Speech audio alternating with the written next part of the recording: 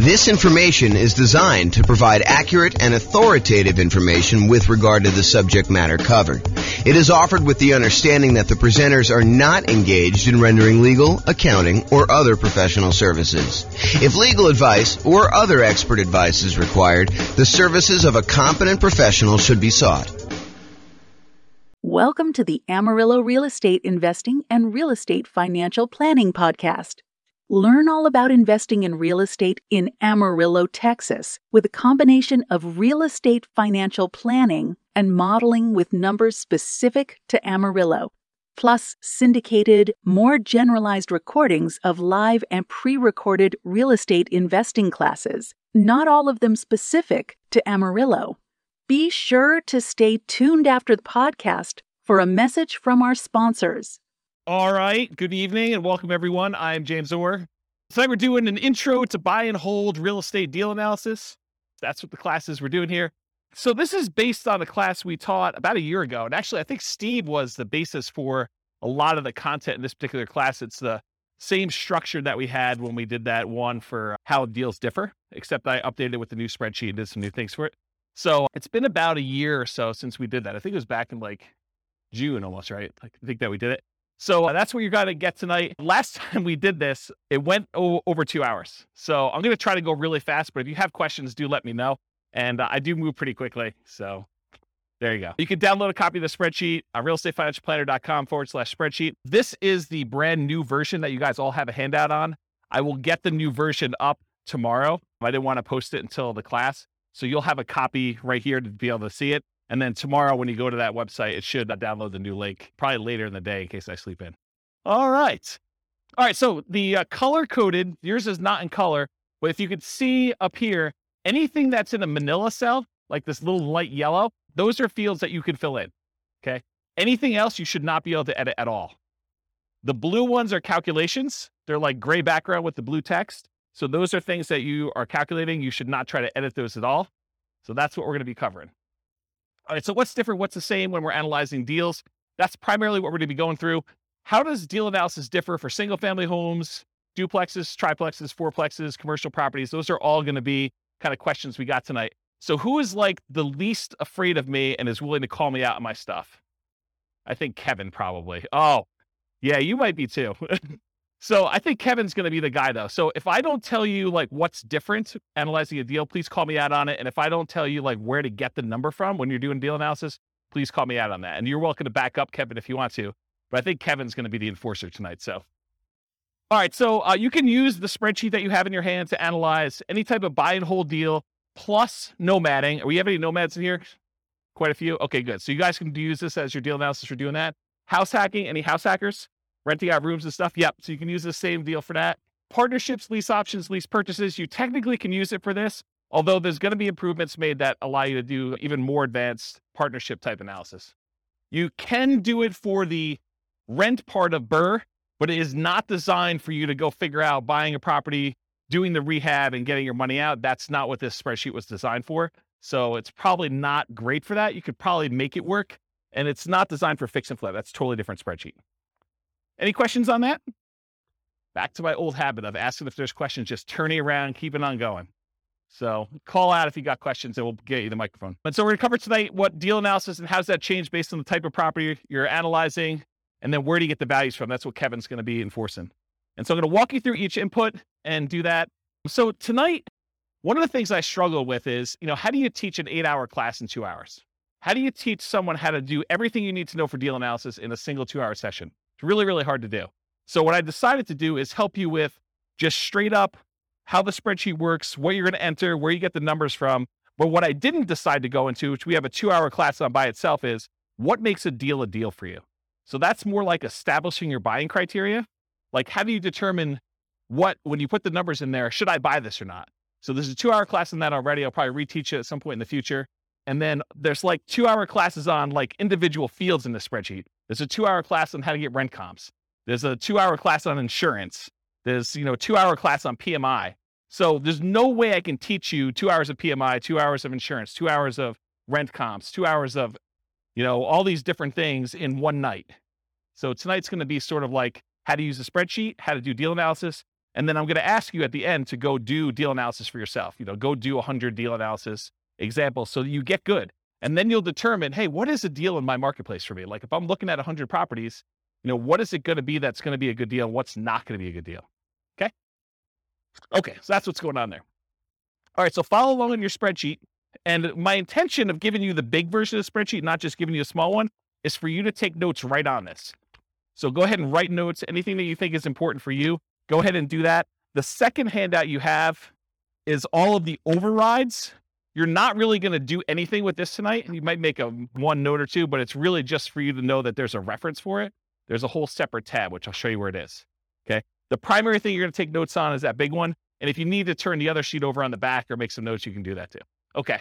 So let's go over like what you're looking at so you know what's happening with the spreadsheet. So section 1, everyone see it on theirs? Everyone know we're looking at that big sheet? Section 1's all your inputs. And my intention of making this spreadsheet the way it is simplify the number of inputs you need and don't clutter the spreadsheet with a whole bunch of extraneous data that you don't need, right? You guys may have seen other spreadsheets, used other spreadsheets, and you may have been like, what number do I look at to determine if this is a deal? Or like, why are all these extra numbers here? Do I ever use those? And until you've used it 100 times and realized, hey, look, I'm only looking at a few numbers on here, it's all extraneous. So what I did is I said, if they're all extraneous, why do we even put them on there? Why don't we just hide them onto like another page of the spreadsheet? And so that's what the intention was. So all of the stuff that's going to be on here tonight is going to be really simplified right here. And then all the stuff you need to make decisions is over here on the right. And if you need to drill down, you have the ability to do that in the other tab, but you don't have to. Does that make sense? Does anyone use the new spreadsheet a bit? Yeah. Is it better for that? Is it like easier to use, kind of like once you get used to it? Yeah. So Andrew says, yep. Okay, so inputs, number 1, that whole section is going to be your inputs. Number 2, that big green button on there, it's not green on your sheet, it's black and white, but the big green button, that's if you take your deal. Once you've got to analyze, if you want to export it right to Real Estate Financial Planner in order to do additional portfolio analysis type stuff on there, it's a one-click export. I got tired of copying stuff from my spreadsheet to the Real Estate Financial Planner software, so I fixed it. I wrote the spreadsheet so that all of the fields line up with Real Estate Financial Planner. And you can just do one button, it clicks over and copies it to your own account. Okay? The number 3 part is like the professional information of whoever gave you the spreadsheet. I'm going to be licensing out the spreadsheet to other real estate agents and lenders and people in other markets, and they'll be able to put their own information in there for a fee. So right now it's got my contact information on there. And then number 4, it doesn't show up in your sheet, but it's the different tabs on Excel. So if you're in Excel, there's an inputs and dashboard tab. That's this page. And if you click on the overrides, that's going to be that second handout I gave you with 3 pages. That's where all the extra stuff is, in case you didn't know. All right. And by the way, it's been a long time since I've done live classes, and I've not said this a lot. If you have questions, interrupt me, because I'm just going to keep going. Yeah, Rob. On the previous spreadsheet, correct me if I'm wrong, there were sort of 2 different slots for mortgages if you took out a second mortgage, which I always used to treat as like a HELOC, almost like a slot for HELOCs. Yep. Does that go under other expenses these days? Because I see that the mortgage section has, like you say, been simplified. Yeah, so that's a really good question. And I always felt on the spreadsheet you're referring to that was kind of janky because most people didn't do it right. They didn't actually do their HELOC loan kind of configuration correctly. So I need to do a separate class on how to do it correctly in this. But yes, the really short answer is you can put the payment you have on that second loan as an additional expense, and it will do the majority of the calculations correct, except it's not going to really do any of your return on equity numbers or like return on investment numbers, because if you have no money in the deal because you used a HELOC to do it, it's largely going to be infinite except for whatever you have left in there, right? So there's going to be some weird things about that. You probably could force it to work, and you're a smart guy. I bet you could figure it out, but I do need to teach a class on it. Yeah, and they have like 10-year limit, 10-year low terms, all these types of things. Yeah, there's like limitations on how long it stays out there, and a lot of them are interest only. So there's some weird stuff. I probably do need to teach a whole class. If someone wants to drop me an email, I'll make a note to do that class. I can email you. Okay, awesome. Thank you. All right, whoever has the mic is now the person in charge of running the mic.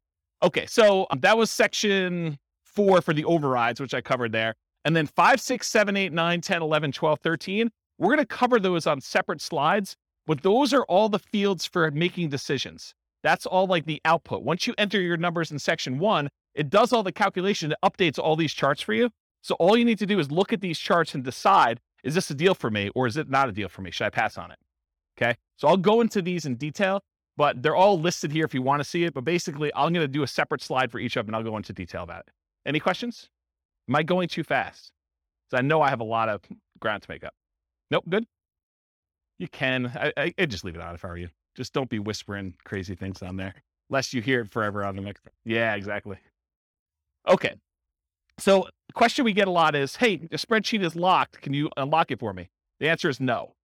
Okay. Everything that you need to do is unlocked. All of the fields you need to edit are Manila. If it's not Manila, you don't need to edit it. It's like a calculation. So you do not need to do anything. All the functionality you need is already there. Okay.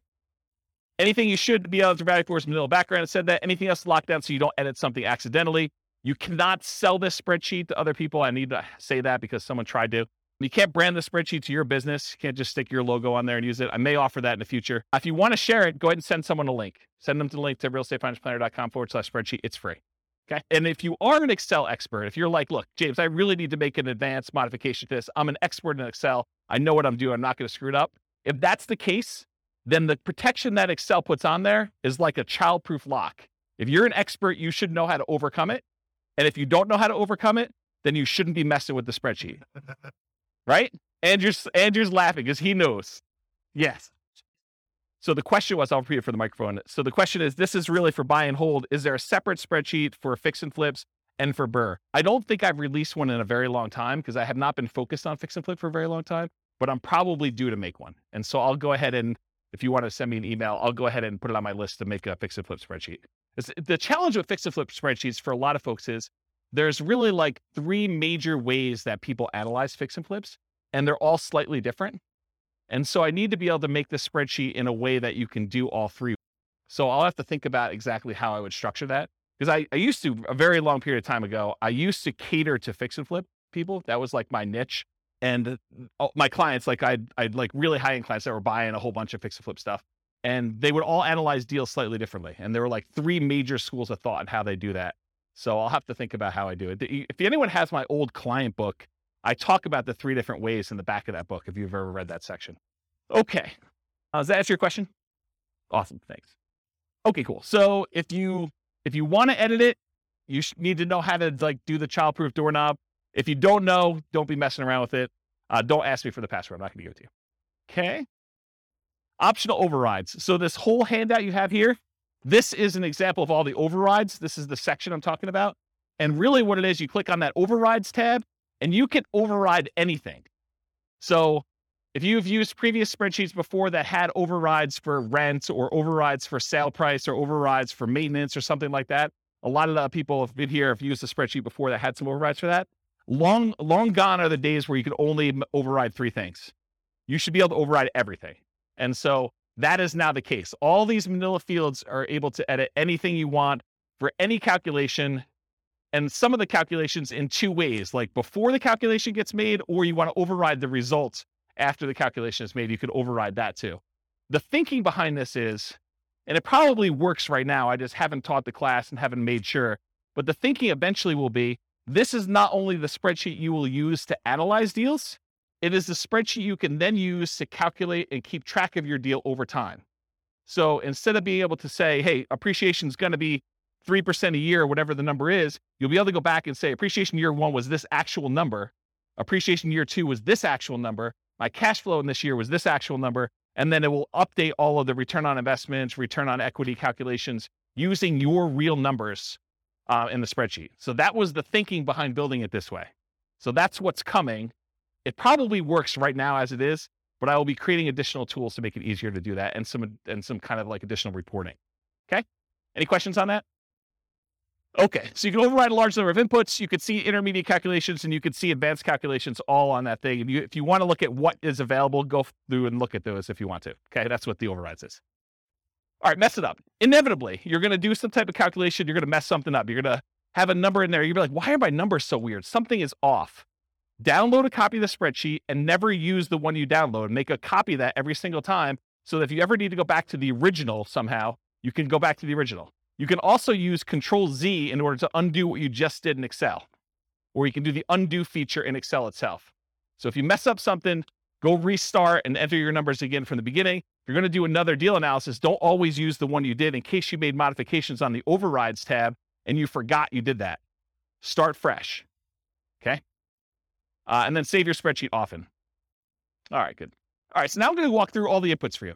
So there's like categories. There's the purchase inputs. That's that little heading right there. There's the mortgage inputs. There's the income inputs, the annual expenses, and depreciation. I'm starting with purchase inputs. I'm going to go through them one by one, and Kevin's going to call me out if I don't talk about what's different when you're analyzing different types of deals or where to get the number from if you don't know when you're doing deal analysis. Okay? We're in agreement, Kevin? All right, awesome. Give him the mic. You just say, hey, you missed something. I'll do it. He's not going to tell me what it is. Well, maybe he is.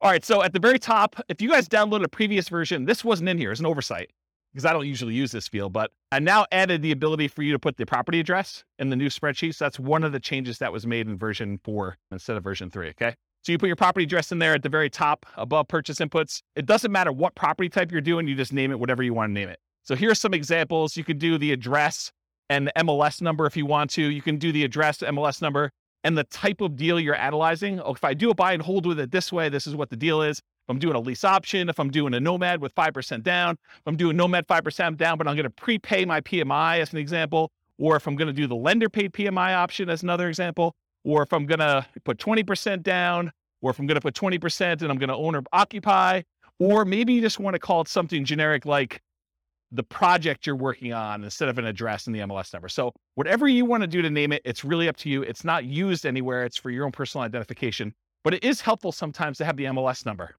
That's one piece of advice I'll give you. Okay. Any questions? Awesome. I'm having like a weird deja vu moment now. So if I start saying some odd stuff, that's what's going on.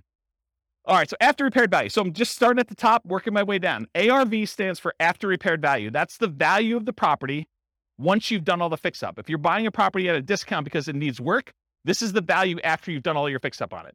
It's what you think it'll be worth then. Okay. So that's ARV. In some cases, it doesn't matter what type of property, it's always going to be that type of number. When buying a property below fair market value, buying at a discount, this will be usually higher than the purchase price. How many people have bought a property in the last year? Did you have to pay above asking price in order to get the property?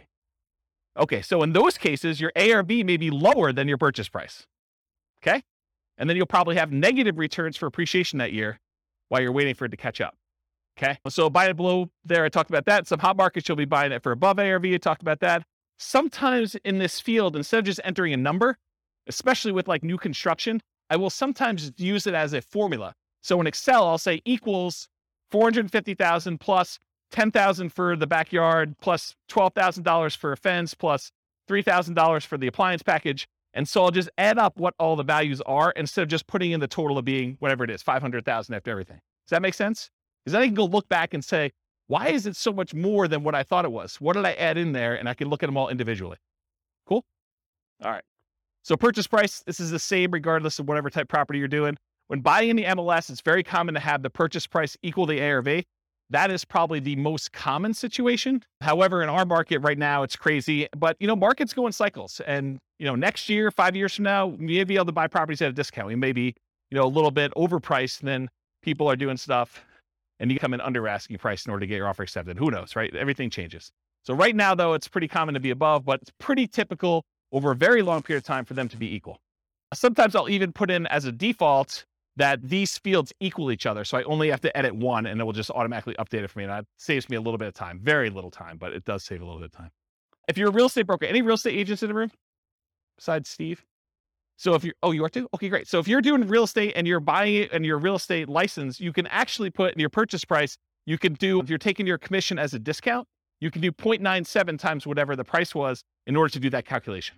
So you can actually do the calculation in there in order to figure it out for yourself instead of having to do that. But all real estate agents can multiply by 3%. It's like a God-given gift for a real estate agent to know how to do that. All right. Any questions on that? Sweet. Seller concessions. So a seller concession is when a seller gives you money to help cover some of your closing costs to buy the house. To be 100% clear, you cannot have a seller give you any of your down payment. You always need your down payment, but seller concessions can cover closing costs. They can cover things like buying down the interest rate on your loan. They can cover some prepaids. but they can't actually give you part of your down payment. So if you need 5% down or you need 10% down, you always need that amount. You can't use seller concessions to overcome that. All right, so seller concessions, that's that field right there. You enter in the dollar amount you've negotiated with the seller. You do this at the time of contract. So when you're negotiating the deal, you do it then. You don't usually do it afterward because you don't usually negotiate afterward, with the exception of if you're negotiating as part of an inspection or a appraisal. Sometimes you can negotiate and get the seller to give you seller concessions instead of adjusting the price. You put in the dollar amounts that you negotiated, and then we put in the percent. Why do we put in the percent? Why do we calculate the percent? You'll notice some of these, I do a calculation for percent. A lot of them I don't care. Why is percent important here? Because loans limit how much you can get in seller concessions. They may say you can only have a maximum of 2% in seller concessions on a certain loan type. And so I want to show you what that value is so that you can see if you're over it. You talk to your lender to find out where you get that information from. Often you'd raise your offer price to include seller concessions to rules and some closing costs for the loan. And the reason you might do this is because it can improve your cash-on-cash return on investment. But the idea is, let's say you're trying to buy a $400,000 property. You could go to the seller and say, look, Mr. Seller, I know you've got this property listed for $400,000. I will offer you $405,000, but I need $5,000 back to cover some of my closing costs. So you're voluntarily paying them $405,000, $5,000 above their asking price, but you're asking for that back. So they're netting $400,000, the same amount they originally had on there. Does that make sense? Okay. So you would do that to improve your cash-on-cash return on investment. When you do your deal analysis, do it both ways and see what I mean. Go ahead and do it where you pay $400,000 and that you've got to come out of pocket for $5,000 for your own closing costs, or do it where you offer them $405,000 and you actually have $5,000 in seller concessions, and see how that impacts your returns. See for yourself. Okay. The property must still appraise. You can't say, hey, listen, I'll give you $405,000 and the property's only going to appraise for $400,000, because it doesn't matter. The seller's going to come back to you and say, look, didn't appraise. We were going to try to get you $5,000 in seller concessions. It's not going to go through. We're going to take some of those back. And maybe all of it, maybe more than all of it if it doesn't appraise for $400,000, or it may be partial amount. They may only say, look, it only appraised for $402,000. So I'll give you $2,000 in seller concessions. We'll adjust the price down to $402,000. Okay. This is all part of your negotiation. If you're buying all cash, seller concessions don't matter. Don't bother putting them in there. Don't bother negotiating if you're going to pay cash for a property. Doesn't make any sense. And at least in Colorado, and this may vary in other markets, but at least in Colorado, if you don't use your seller concessions, if you ask for $5,000 and between all of your prepaids and you're buying down your interest rate and everything else, if you don't use the full $5,000, the seller gets the difference. So if you don't use it all, you lose it. Not the whole thing, you lose the difference, whatever you're short. So make sure that you're using that whole amount. Okay? Any questions on that? Down payment percentage. If you ever wondered, hey, James, why do you sometimes have us put in a percentage? Why do you have us sometimes put in a dollar amount? Part of it is what you're likely to get as a number. And part of it is what we need for the real estate financial planner when you export it. Okay. So for example, down payment, you're going to get a loan based on down payment amount. So I said, look, you really should have a percentage here. You shouldn't have a dollar amount. Although you could argue, look, I got $100K, I'm putting $100K down. So it's really a dollar amount. Well, then you got to adjust this percentage until it calculates whatever $100K is for you, or whatever your total investment is for $100K. Okay. But in most cases, you're saying, look, I'm doing a 5% down loan. I'm going to put in 5%. It's going to calculate it for me and tell me how much I need. That's the majority of the times the way it works out for people. Okay. So you enter in the percent, the spreadsheet tells you the dollar amount, does that calculation for you. The down payment percentage will vary depending on the property type. If you go do certain types of properties, it's going to be a different down payment amount. And the loan. So call your lender to discuss the specific property and the specific loan programs you're doing if you're not already familiar. And then before you make an offer on a property, that's a really good time to double check, because it sucks for you to go ahead and say, I think I know the loan I'm getting. You make an offer and you find out you can no longer get that loan, or loan programs have changed. You don't qualify for that loan, or something else weird has happened. So you want to double check as close to when you're making your offer as possible. See the financing classes. I mean, I can't teach 2 hours worth of financing in the middle of a deal analysis class, but there's like lots of financing stuff. Here's the really short version. Detached single family homes, like regular houses, owner occupant, if you're living in the property, there's a couple 0% down loan programs. USDA is one of them. It's for rural properties. VA is another one. It's for veterans. And then I heard a couple banks had some 0% down owner occupant programs. 3% down is a conventional loan program you can do. You can buy a house with 3% down conventional. 3.5% down is the FHA. 5% down is conventional, and you could do more than that. You could do 6%, you could do 7%, you could do 10%, you could do 15, you could do 20. Once you get above 20, you no longer have private mortgage insurance. So that's kind of a key thing. Although I wouldn't be afraid of PMI in most cases. So typically 20% or more to avoid private mortgage insurance. If you're doing non-owner occupant, if you're buying this property as an investment, typically the lowest you can do for a down payment where you're not going to be living in the property is 15% down, and that will have PMI. Then usually you do 20% down to have no PMI as a non-owner occupant as an investor, and 25% is another common one where you get usually a pretty significant benefit in interest rate. Okay? Condos and townhomes, it's similar to detached single-family homes. If it's non-warrantable, it may be more. Duplexes, triplexes, and fourplexes, you could do owner-occupant with those. You have to move into one of the units, and you could do either the 0% down VA loan for that. So you can move into a duplex, triplex, or a fourplex if you live in one of the units, and you can do nothing down. That's the VA loan, the only one you can do for that. Or 3.5% down FHA. Okay, so that's the two most common ones for doing owner-occupant in the multifamilies. So if you're doing house hacking and you want to move into a duplex, triplex, or fourplex, if you could find one where the numbers make sense, then that's typically. And then for non-owner occupant, it's typically 25% down for this. Okay. 5 units, these are usually considered commercial properties. Owner occupant loans are usually not available. You can move into one of the units and get some type of owner occupant financing with there. So once you get the 5 units and above, that VA or FHA loan is usually not an option for you. Non-owner occupant, typically commercial financing with at least 20% down. It's often variable interest rates. So you're risking the interest rate market as it moves. Sometimes it'll be, fixed for 5 years and adjust, and fixed for another 5 years and adjust, and fixed for another 5 years and adjust. But it's variable in some form. It's not fixed for 30 years. And a lot of times they will have balloon payments, meaning that you may be making payments as if it's a 30-year amortizing loan, but you get a balloon at 15 years or 20 years where you have to pay the whole thing, the whole balance that remains at the 15-year point. And a lot of times the amortization periods are less than 30 years. The amortization period means over what period of time does a loan get paid off? So a lot of times when you do traditional financing, VA, FHA, conventional, it's usually a 30-year payoff period. These tend to be less than that, which means your payment's going to be significantly higher, which means the deal needs to be much better, or you need to put a lot more down in order to have a cash flow. Okay. Any questions on down payment? All right, there's a couple more slides on down payment. So down payment for nomads and house hackers. So for nomads and house hackers, we typically suggest you analyze the deal as if you were buying it with 20% down.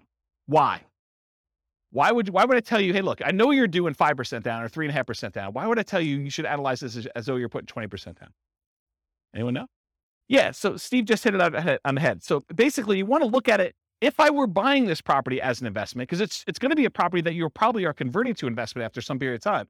So we want to look at it and say, would I buy this as an investment property? And we do that by looking at 20% down. If I were going to do this with 20% down, does it make sense as an investment? But we're choosing not to invest 20% down when we're doing these house hacking nomads. A lot of times we're putting 5% down or 3.5% down. So what you do is you analyze it as if you put 20% down.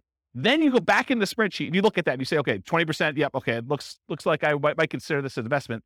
Then you go back and you say, okay, now I'm putting 5% down. And then sometimes you get a better interest rate by doing owner occupant most of the time. So you're going to change the interest rate too, and you're going to reanalyze the deal with the 5% down, and you're going to look at it. In a lot of cases, you're going to have negative cash flow. So if you bought it with 20% down, maybe you have slightly positive cash flow. With the way the prices have been going up very recently, because we've been seeing this massive increase in prices, and interest rates have gone like crazy the last 3 months.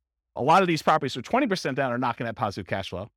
So if you look at it though, and now you do it with a 5% down, you're probably going to have even more negative cash flow, or negative cash flow if you didn't before. Now you got to say to yourself, okay, and if I don't have to put up an extra 15% down, if you're buying a $400,000 property, put 5% down, that's $20K if my math is correct, instead of having to put up $80,000. So instead of having to put up $60,000 more, am I okay with $200 a month negative cash flow? And you need to make that decision for yourself. That's why we do the 20% down first. You analyze it to see if it makes sense as a regular investment. Then you go and you switch it over to 3.5% or 5%. You say, can I stomach and can I afford the negative cash flow on this property? I'm basically financing, I'm using that in quotes, the rest of my down payment over time. instead of having to come up with that extra $60,000, I'm saying, can I afford $200 a month for the next few years until rents increase and I no longer have negative cash flow? Does that make sense to everybody? It's kind of an important point. Okay. So once you're done analyzing with 20%, reduce the down payment to your owner-occupant down payment, whatever that's 0, 3, 3.5%, 5%, and change the interest rate if you're doing that, if you're getting an owner-occupant rate. And often this will result in negative cash flow. You're financing the rest of your down payment. Do you have positive cash flow if you put 20% down? That's usually what you'd use to make your decision to buy it as an investment. And then how long will it take for the negative cash flow to equal your missing down payment? So if you're doing, I don't have to put up $60,000, but it's going to be negative $200 a month. How many months could you go before you got to that $60,000 that you had to put down that you didn't? I like to look at that number and say a long time. Okay. And then are you okay with this negative cash flow? And then I usually throw in the curveball because you get tax benefits of owning rental properties. Are you okay with the negative cash flow plus the tax benefits you get by owning the rental property, which is called cash flow from depreciation? That's calculating the tax benefits you get times whatever your tax rate is and how much cash you'll get back on your tax return or less you can pay in on your taxes if you're taking your normal exemptions from your paycheck. And if those two combined, you're okay with that, then you can make your decision whether you want to move forward or not.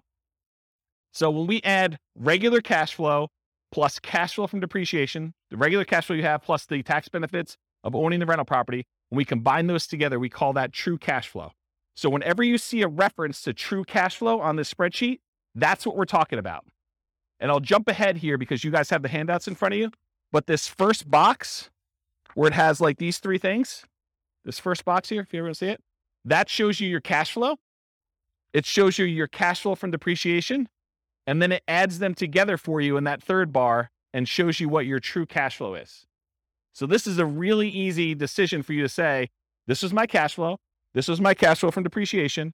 And this is both of them combined. And you could see they're split column charts to show you which one is which. It's just visually adding them as a sum. Does that make sense? Okay. That's why it's done that way. And I talked about this. Okay. Down payments. There are some really unusual situations. I just want to bring them up to your attention in case you're doing some crazy stuff. If you're buying property subject to or getting really creative, there is a chance you could have negative down payment percentage where let's say the seller overfinanced their property. They took out money in a cash out refinance. And now you're about to buy that property subject to where you're making payments on their existing loan. And they may be giving you money in order to come in there and take over that debt. They're going to give you part of the cash out refinance that they got in order for you to take the deal. In that case, you could have negative down payment. It's really rare, but I just wanted to bring that to your attention. I didn't going to dwell on it. Okay. All right. Closing cost percentage. You enter the percentage. The spreadsheet tells you the dollar amount. It's typically the same regardless of property type, although the amount can vary a little bit. The amount of closing costs tends to increase with the loan type and the purchase price. The more expensive the property you're buying, the more expensive closing costs tend to be.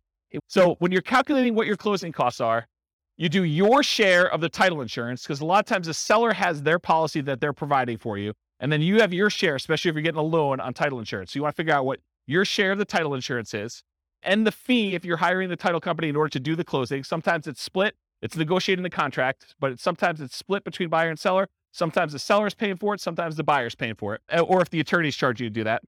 Any upfront private mortgage insurance premiums, if you're going to do a prepaid one-time upfront PMI payment, you put that in there. That's where you're putting less than 20% down. Or choosing a loan lender program that offers this as an option. You don't necessarily have to do that. Any points you're paying in order to get a better interest rate in a loan, you want to include that. In some cases, you choose to take a higher interest rate and have the lender credit you back some money so that you have lower closing costs. So you call the lender and the lender says, hey, look, for a par rate, I'm not going to get into details, go watch the financing classes, but for a par rate, it's, 5%. You say, well, what if I wanted to buy down the interest rate? Well, for $3,000, you could buy it down to 4.875. Okay. Can I go the other way? Can I get what? If I took 5.125 voluntarily, if I took a higher interest rate than what you're quoting me, what would happen then? Well, we would give you $3,000 then. Now I need to come to closing with $3,000 less because you voluntarily took a slightly higher interest rate. Does that make sense, everybody? Okay. So you can get points, you can pay points to have the rate go down, or you can get credited points in order to have a higher rate voluntarily. Cost of your appraisal. A lot of times your appraisal is not going to show up on your closing statement, because a lot of times you're going to pay the lender outside of closing. You're going to give them your credit card and they're going to charge you $900 or whatever appraisals are going for now in order to have your appraisal done. By the way, those can be much more expensive depending on the type of property you're doing. You're buying a 5-unit or something really, really expensive, then you're basically going to have a little bit more expensive closing costs for those. And some lenders, in some cases, may require more than one appraisal. I know there's someone in the room who had an appraisal done on a property, and I think the lender didn't believe that the value was what it was, and so they had to have the lender required another appraisal. Is that right? I've also seen this come up where you're buying new construction properties where you'll have the preliminary appraisal done, and then the appraisal will say, I need to go back out and check to make sure these 7 things are done. And sometimes they charge you an extra fee for that. And I remember one client where, man, the appraiser wanted to go out like 5 times because they kept saying something was not right. And it was pretty ugly. The appraisal on that property was like $2,000. It was something stupid. And it's a single family home. It was a condo, in fact. The cost of things like your property inspection, surveys, radon tests, pest control tests, and sewer scope, those are all things you'd want to include as part of your closing costs. You may not be paying them at closing, but you should realize that that is part of your calculation for what your return on investment is and what the expense of getting the deal is. If you decide not to include those, your numbers are going to be slightly off, right? And the less you put down, the more off it will be as a percentage. Because the less you have money in the deal, the more these small expenses matter. You buy the property for cash, not going to make that big of a deal. Missing $1,000 in there. If you're paying a wholesaler or wholesale fee or real estate agent a commission, that is not already included in the purchase price. This is when you're going to go buy a for sale by owner and you got to pay your real estate agent out of pocket. In those cases, you want to include that as a closing cost. In most cases, if you're buying a property from the MLS, at least right now, and this may change, by the way, but right now, if you're buying a property inside the MLS, a lot of times it's pre-negotiated the fee that is going to be paid to the buyer's agent, okay? And so you don't have to include that separately as a closing cost because it's already baked into the purchase price. But that may change. You heard it here first. You should not include the seller's share of closing costs in your closing cost numbers, or if your real estate agent is being paid by the seller from the seller's proceeds, which is how it typically is done for most MLS transactions, these are only your closing costs that we're talking about here. Now you know more about closing costs you ever wanted to know about this field, right? You were like, holy crap, did you doing all that stuff in there? Yeah. That's why there should be like a 2-hour class just on this one. Any questions? Is this helpful? Or should we like stop and just do Q&A? Okay, good. At least one person likes it. Everyone else voted for Q&A, just you, Ann. All right, rent-ready costs. So rent-ready costs are all those expenses you have after you acquire a property that you need to do in order to get a property ready to rent. It's all the stuff the property needs. It's the same regardless of property type, although it varies depending on what property you have. So really, this is like you go and you have your inspection done and the inspector lists, 14 things that need to be done to your property. They're not worth negotiating over with the seller because you really want the deal and you're not going to get nitpicky. Maybe you said to the seller you were not going to, give them a list of things. That goose is on top of that roof. That's crazy. Yeah, this is literally squirrel going on right now for my ADD. There's geese on the roof for those that listen to the recording. Where was I? Rent-ready costs. Oh yeah, so basically Steve. You're buying a property, you basically negotiate with the seller that you're not going to get nitpicky about things. So when you get your inspection report back, there's like 14 things that need to be repaired. So you need to do those things in order to have the property get ready for rent. You got to put that money somewhere. You put it in rent-ready costs. You say, look, I got to set aside $2,000 or whatever it is to do this. And I will tell you, if you're always putting zero in here, that's probably wrong because almost every property needs to be at least cleaned. Something needs to be done to that property. So unless you're putting $500 to $1,000 in here, it's probably incorrect.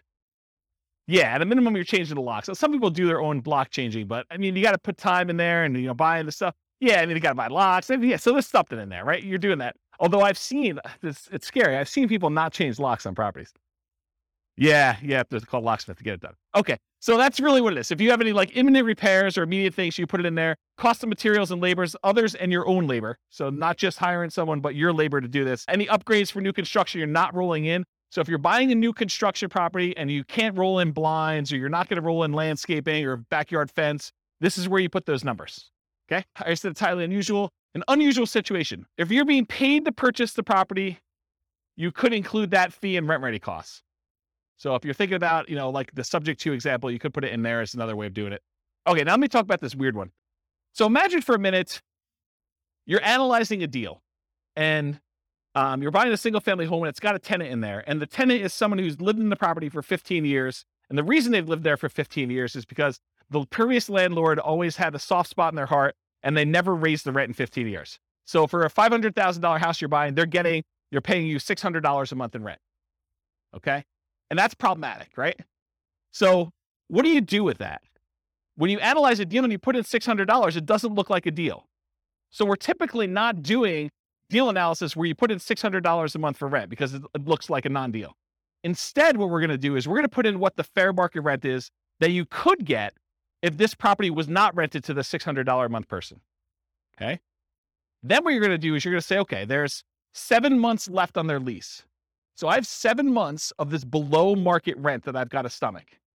So really, let's say rent is $2,000 a month. So really you're $1,400 a month shy for 7 more months before you can turn this property over and get market rent. So what you should do in rent ready costs is you should take $1,400, the amount that you're short, multiply by the number of months left in their lease, because you're not going to renew their lease at $600. They're going to move out at the end. And now you're going to rent the property for fair market value. So you do $1,400 times 7 months, and that gets put into your rent ready costs. Because what you're doing by doing this, you're saying, look, I'm not going to do this below market rent and see my cash on cash there. What I'm going to do is I'm going to say, I'm going to set aside this amount of money, $1,400 times 7 months, and I'm going to have that sitting in a separate account. I'm going to consider it part of my initial investment in order to acquire the property. It's a cost for me to get into this deal. It's a one-time expense that happens because the property is under rented. And you're going to use that because then that becomes part of your denominator when you calculate your return forever, because it was originally an expense that you had when you acquired the deal. Does everyone understand why I did it that way? Okay, so that's what I'm talking about here. Dealing with properties that are already rented. Figure out how much above or below fair market rent your rents are and use the difference for the duration of lease. Now, this can happen the other way too. You could find a property where it's being rented for above what you think you can get. They like hit a home run. Someone really wanted that property and they paid $300 more than that. So you could say, hey, look, I got this $300 premium on this property, and you can give yourself that as kind of like a reverse credit. Okay. All right. Any questions on rent ready costs? Sweet. All right. Total invested. So it sums up the amount for your seller concessions, the down payment, the closing costs, and the rent ready costs, and gives you a total amount invested. Some of those are negatives, right? Your seller concessions is a credit to you. So that's what total invested does. It's a calculation for you. You don't need to do it. All right. Next section, mortgage. So this is where I am. Following along on the spreadsheet. Go ahead and make notes wherever you want to. I'm on the mortgage section. The mortgage amount is calculated. It's done automatically. It doesn't change based on the type of property. The mortgage amount is automatically calculated for you. It's based on the purchase price and the down payment. Easy. Mortgage interest rate. Where do we get this from? The lender. Do you go to a website and look it up? How many people go to a website to look up what their mortgage rate will be? Yeah, ballpark. That's the problem, though. It's like, what do? You're off by a quarter of a point or an eighth of a point. That's problematic, right? That can oftentimes make the difference whether you're buying it or not. In my opinion, you should call a lender and find out. And this changes daily, and that's the challenge. But, you get in a good relationship with a lender, say, look, I'm looking at some properties today. What are rates doing? And they'll give you your number based on your file that they've already looked at, and your credit score, and what you've got going on. So let's kind of give you a change. So easy enough, just email them, and they'll tell you what's going on there. It will vary depending on the type of property. If you're buying a five unit or more, if you're buying a duplex, you're buying a single family home or a condo that's not warrantable or something like that.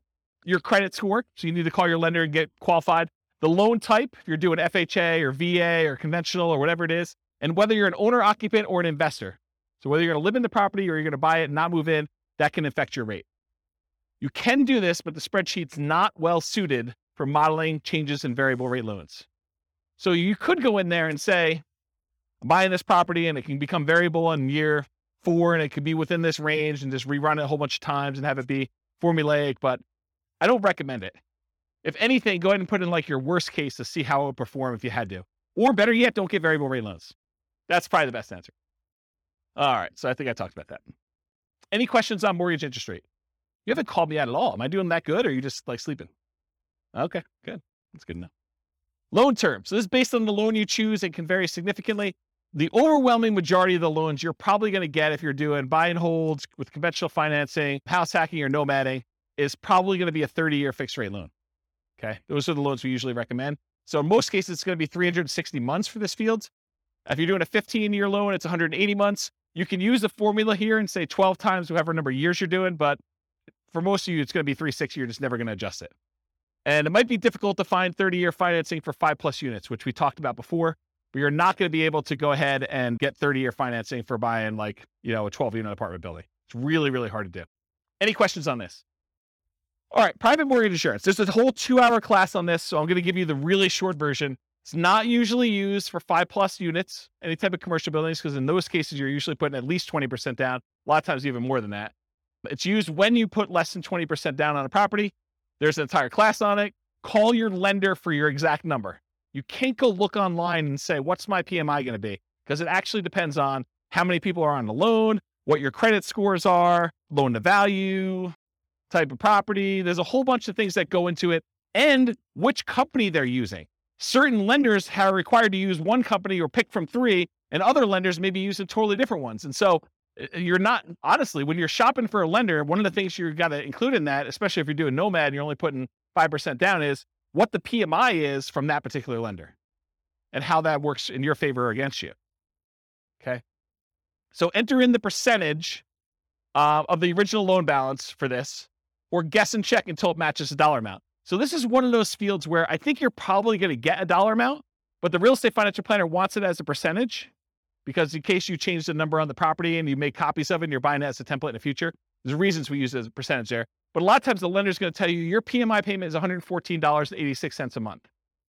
So what you'll want to do is you'll want to go ahead and adjust the percentage until it equals that, whatever I said, $114.86 a month.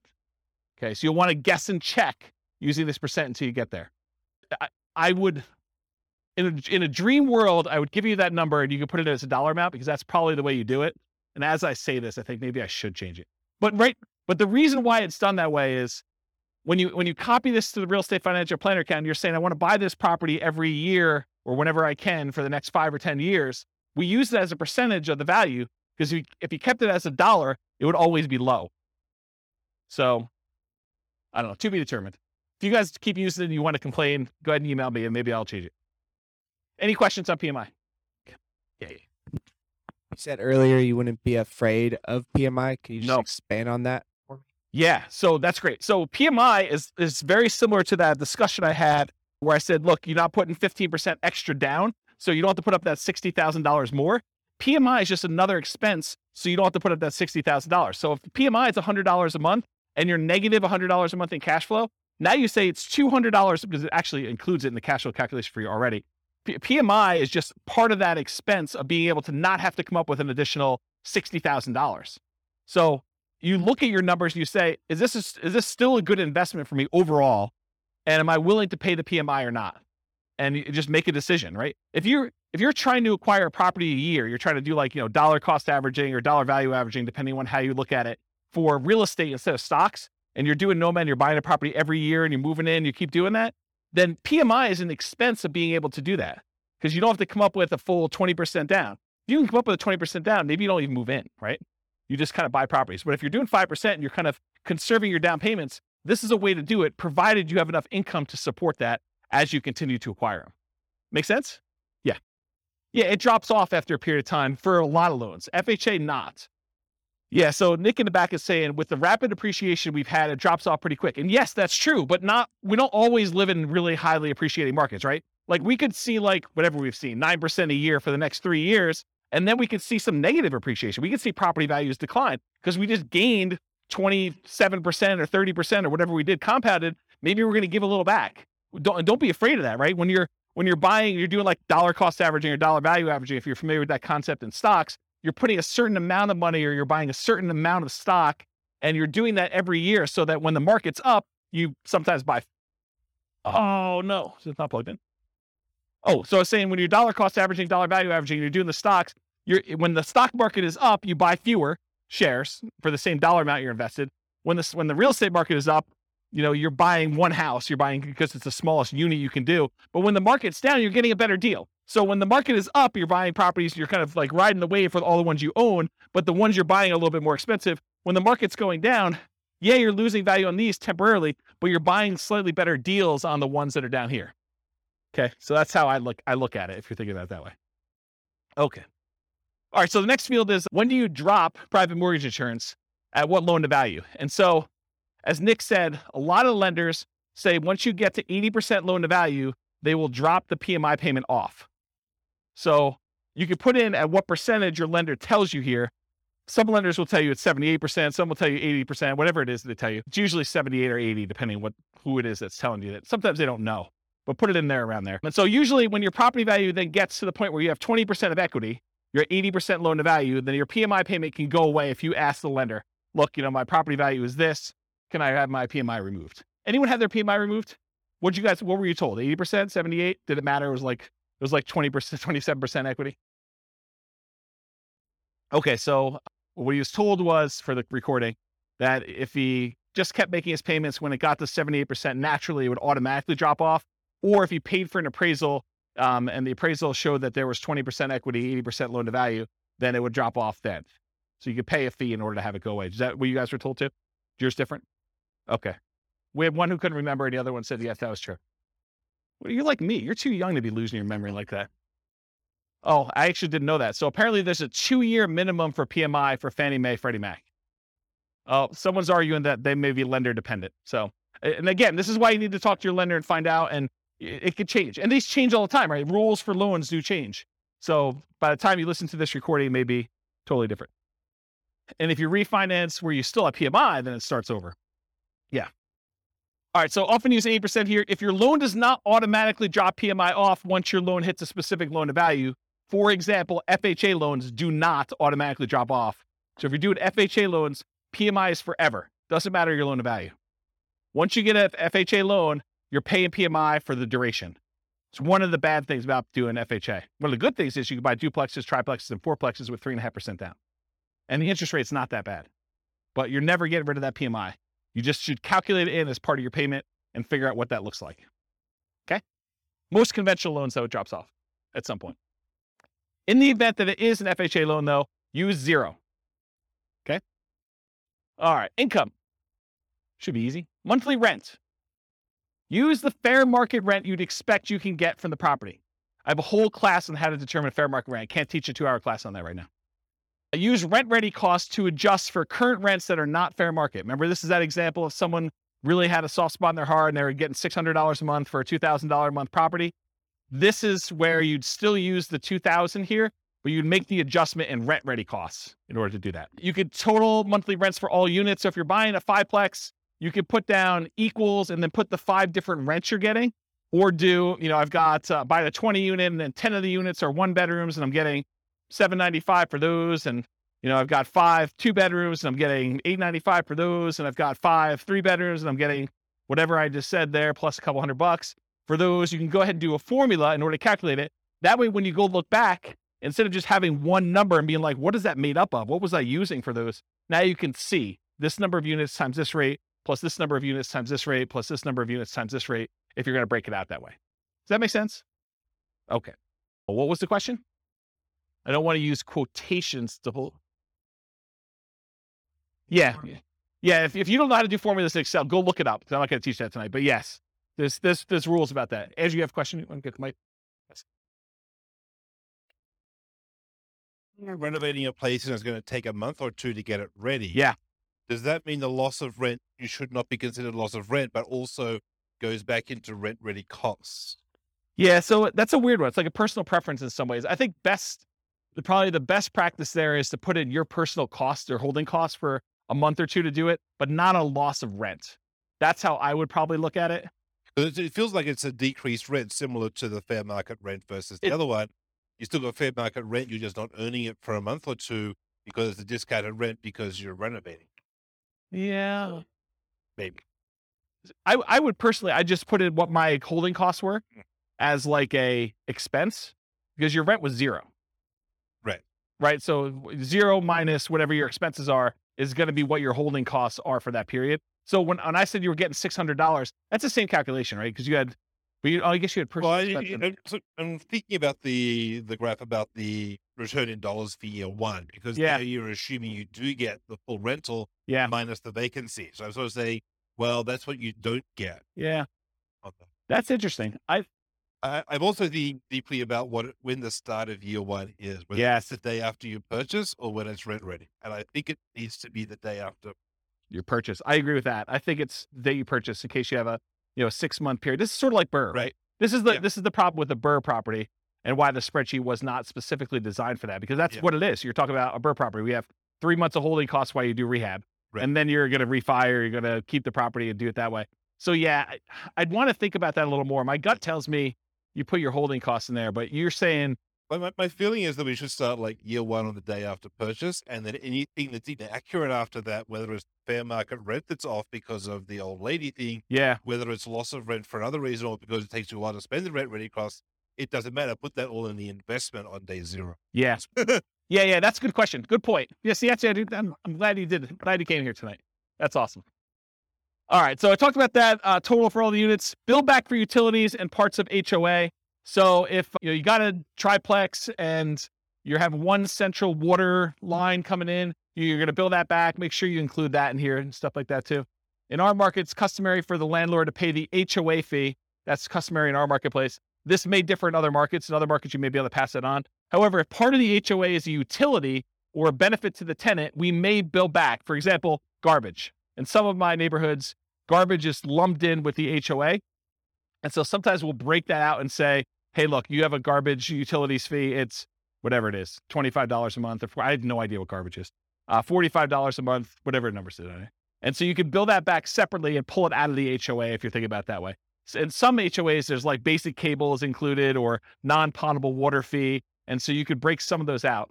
It's going to be hard for you to break out everything for the HOA. So, but some of them, I think you can rationally make a good case for doing that. All right. Any questions on monthly rent? Monthly rent for nomads typically assume, and this is incorrect. I'm going to tell you something that's wrong. So pay attention. So when we nomad, by definition, you're getting an owner occupant loan. You have to move into the property. You have to live there for a year. That's a rule of nomad. You will commit loan fraud if you don't. Okay. So don't do that. So how do we analyze a nomad deal if we're really renting in year 2? We pretend year 2 is year 1. So we pretend we bought a property and that we're renting it in year 1 when we know we're not. And we run the numbers as if. It's going to be off a little bit, but that's how we do it. Because otherwise it gets really wacky. And all of these charts on here are all year 1. And so if you have 0 for rent in year 1, it's going to look really weird. Okay. So we're going to pretend year 2 is year 1 and just pretend that you're renting it right away, which you're not. Unless you're buying a duplex, triplex, or a fourplex, in which case you're getting some rent. It's just below market for that first year. Okay. So most folks will use what they can get in rent today. In many markets, this will be slightly lower than what you may be able to get a year from now as rents sort of go up a little bit, especially if you start searching for your... However, and I think you guys have experienced some of this, especially in competitive markets where you don't quite have the time to plan when you're buying your replacement property, you may be forced to accept a slightly lower than ideal rent because your lender requires you have a signed lease in place. And so for that first year, you may get screwed a little bit, right? Right? You guys are smiling. You guys know about this? Yeah. So, renting in January, that's another bad example. But that's the idea. Sometimes on that first transition out, you're a little short.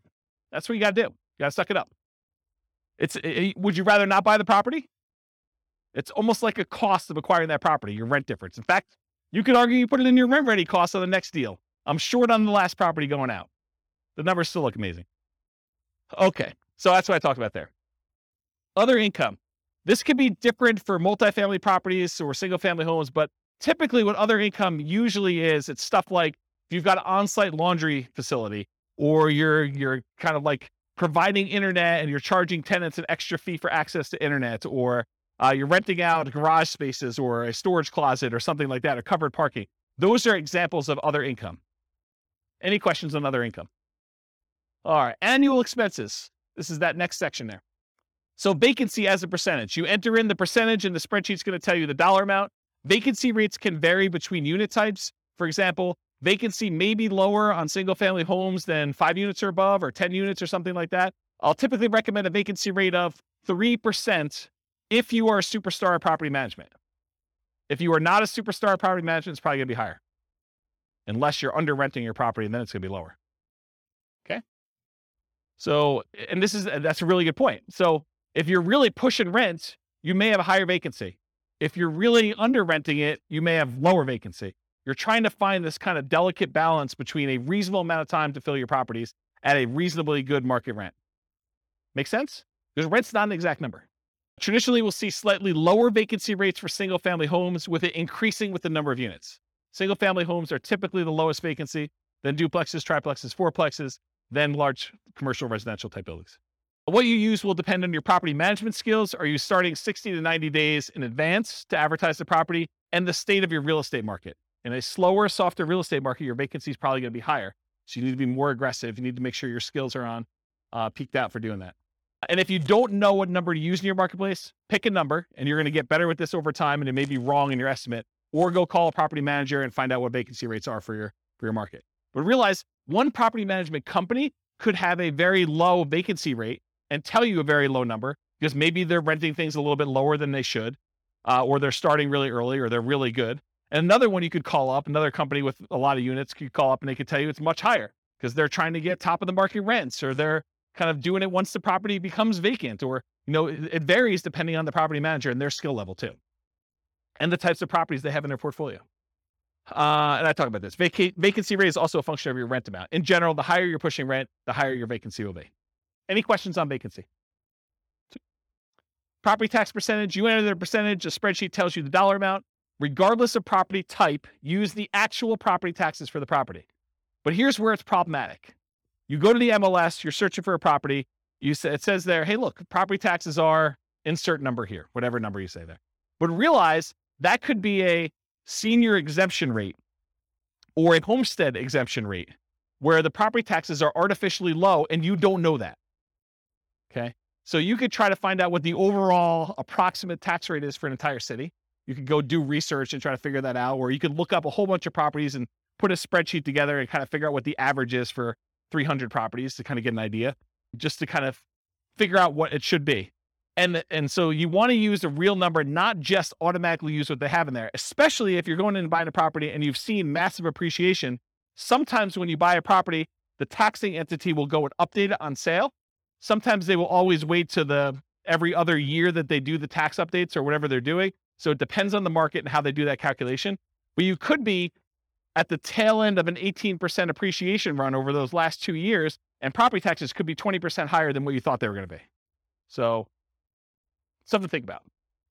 Also, with new construction, you can't go look up what the value of the vacant land was and what they're being taxed at, because that's not like real life. You may have a period of time where you have a really low tax rate when you buy a brand new property, but in most cases, they update that pretty quickly. And it's going to be based on whatever usually the builder will give you an estimate. We're estimating property taxes are going to be about whatever it is, 1% or 2% of the property value. Okay. Talked about that. Any other questions? Yeah. Yes, metro taxes would be included here because metro taxes are typically included as part of the property taxes in many cases. Yeah. And if in your market, because not everyone's listening from locally, if in your market they're not, they're done separately, you can combine them and put them in here. Good point though, Nick. Yep. Any other questions? Cool. Property insurance. You enter this amount and the spreadsheet tells you the percentage because you're often quoted this number from your insurance agent. So you call up your insurance agent, you say, look, I'm thinking about buying a $400,000 single family home. What would insurance approximately be on that? And maybe give them an actual property and get the coverage you want and give them your credit score so it's quoted to you, because those all have an impact. It's a 2-hour class on property insurance. But basically, if you go in there and you find out what that is, and then you adjust it a little bit based on it's a little bit more expensive property, it's a little bit less expensive property, then when you're ready to make an offer on something, go firm this number up with your insurance agent. But don't go harass your insurance agent doing an insurance quote, a full workup quote on every property you're analyzing. That's just dumb. Okay. Just use a really rough estimate. You can go firm it up and verify your assumptions once you get more serious. Insurance can be less. Oh, this is really important stuff. Okay. So your insurance can be less for condos and townhomes than for single family homes, because a lot of times the insurance policy you're buying is covering your risk, what the insurance company will need to replace if you have a claim. And in a lot of cases with condos and townhomes, the HOA covers studs out or the exterior of the building. And so part of your HOA fee is for the HOA to cover all that exterior maintenance, and if there's hail damage on the roof or if there's damage to the sides. And so you're not paying for insurance to cover those things here. You're paying for it in your HOA. Okay. So in this case, your insurance may be lower for condos and townhomes which will help offset a lot of times those higher HOAs. So when you think about, you're analyzing a deal and you're thinking to yourself, hey, I've got this deal I'm analyzing, but the HOA is killing the deal. Well, maybe, but in a lot of cases, part of that HOA is really maintenance on your property or insurance on your property. And so you'll usually give up a little bit, like lower your number slightly for maintenance and lower your number slightly for insurance because the HOA is covering some of those. And you can use, I'm going to reference the capital expense and the maintenance and the capital expense spreadsheet a little bit here, but you could do those spreadsheets and figure out what you're paying and figure out what the insurance company is paying and then kind of make the adjustments there so that it's a little bit fairer comparison. Does that make sense? Anyone lost by what I just said? Because that's kind of an important point. It's honestly one of the reasons this class exists. Because I think this is what Steve was getting at when he was buy duplexes. Yeah, I mean, duplexes, sometimes you have less maintenance with a duplex if everything is sort of independent and you have one shared roof. But sometimes duplexes are even more expensive. You have a shared entryway and you've got to be responsible for maintaining that. And so it really depends on the property. It's not just automatically X is better than Y. I don't know. That's how I would say it. Okay, let me make sure I covered all this. Insurance can be less. Talked about that. It's coming to HOA for condos. Be responsible for the exterior. Often buyers responsible for studs in. We talked about that. Still need to verify with the HOA. So you want to check with them to make sure. Part of the HOA can informally be attributed to and justify a reduced maintenance number in the spreadsheet. Call your insurance agent to get an accurate estimate of what insurance will be. Watch the 2-hour class on insurance. I think I talked about that. Okay. HOA dues. So that's the next field.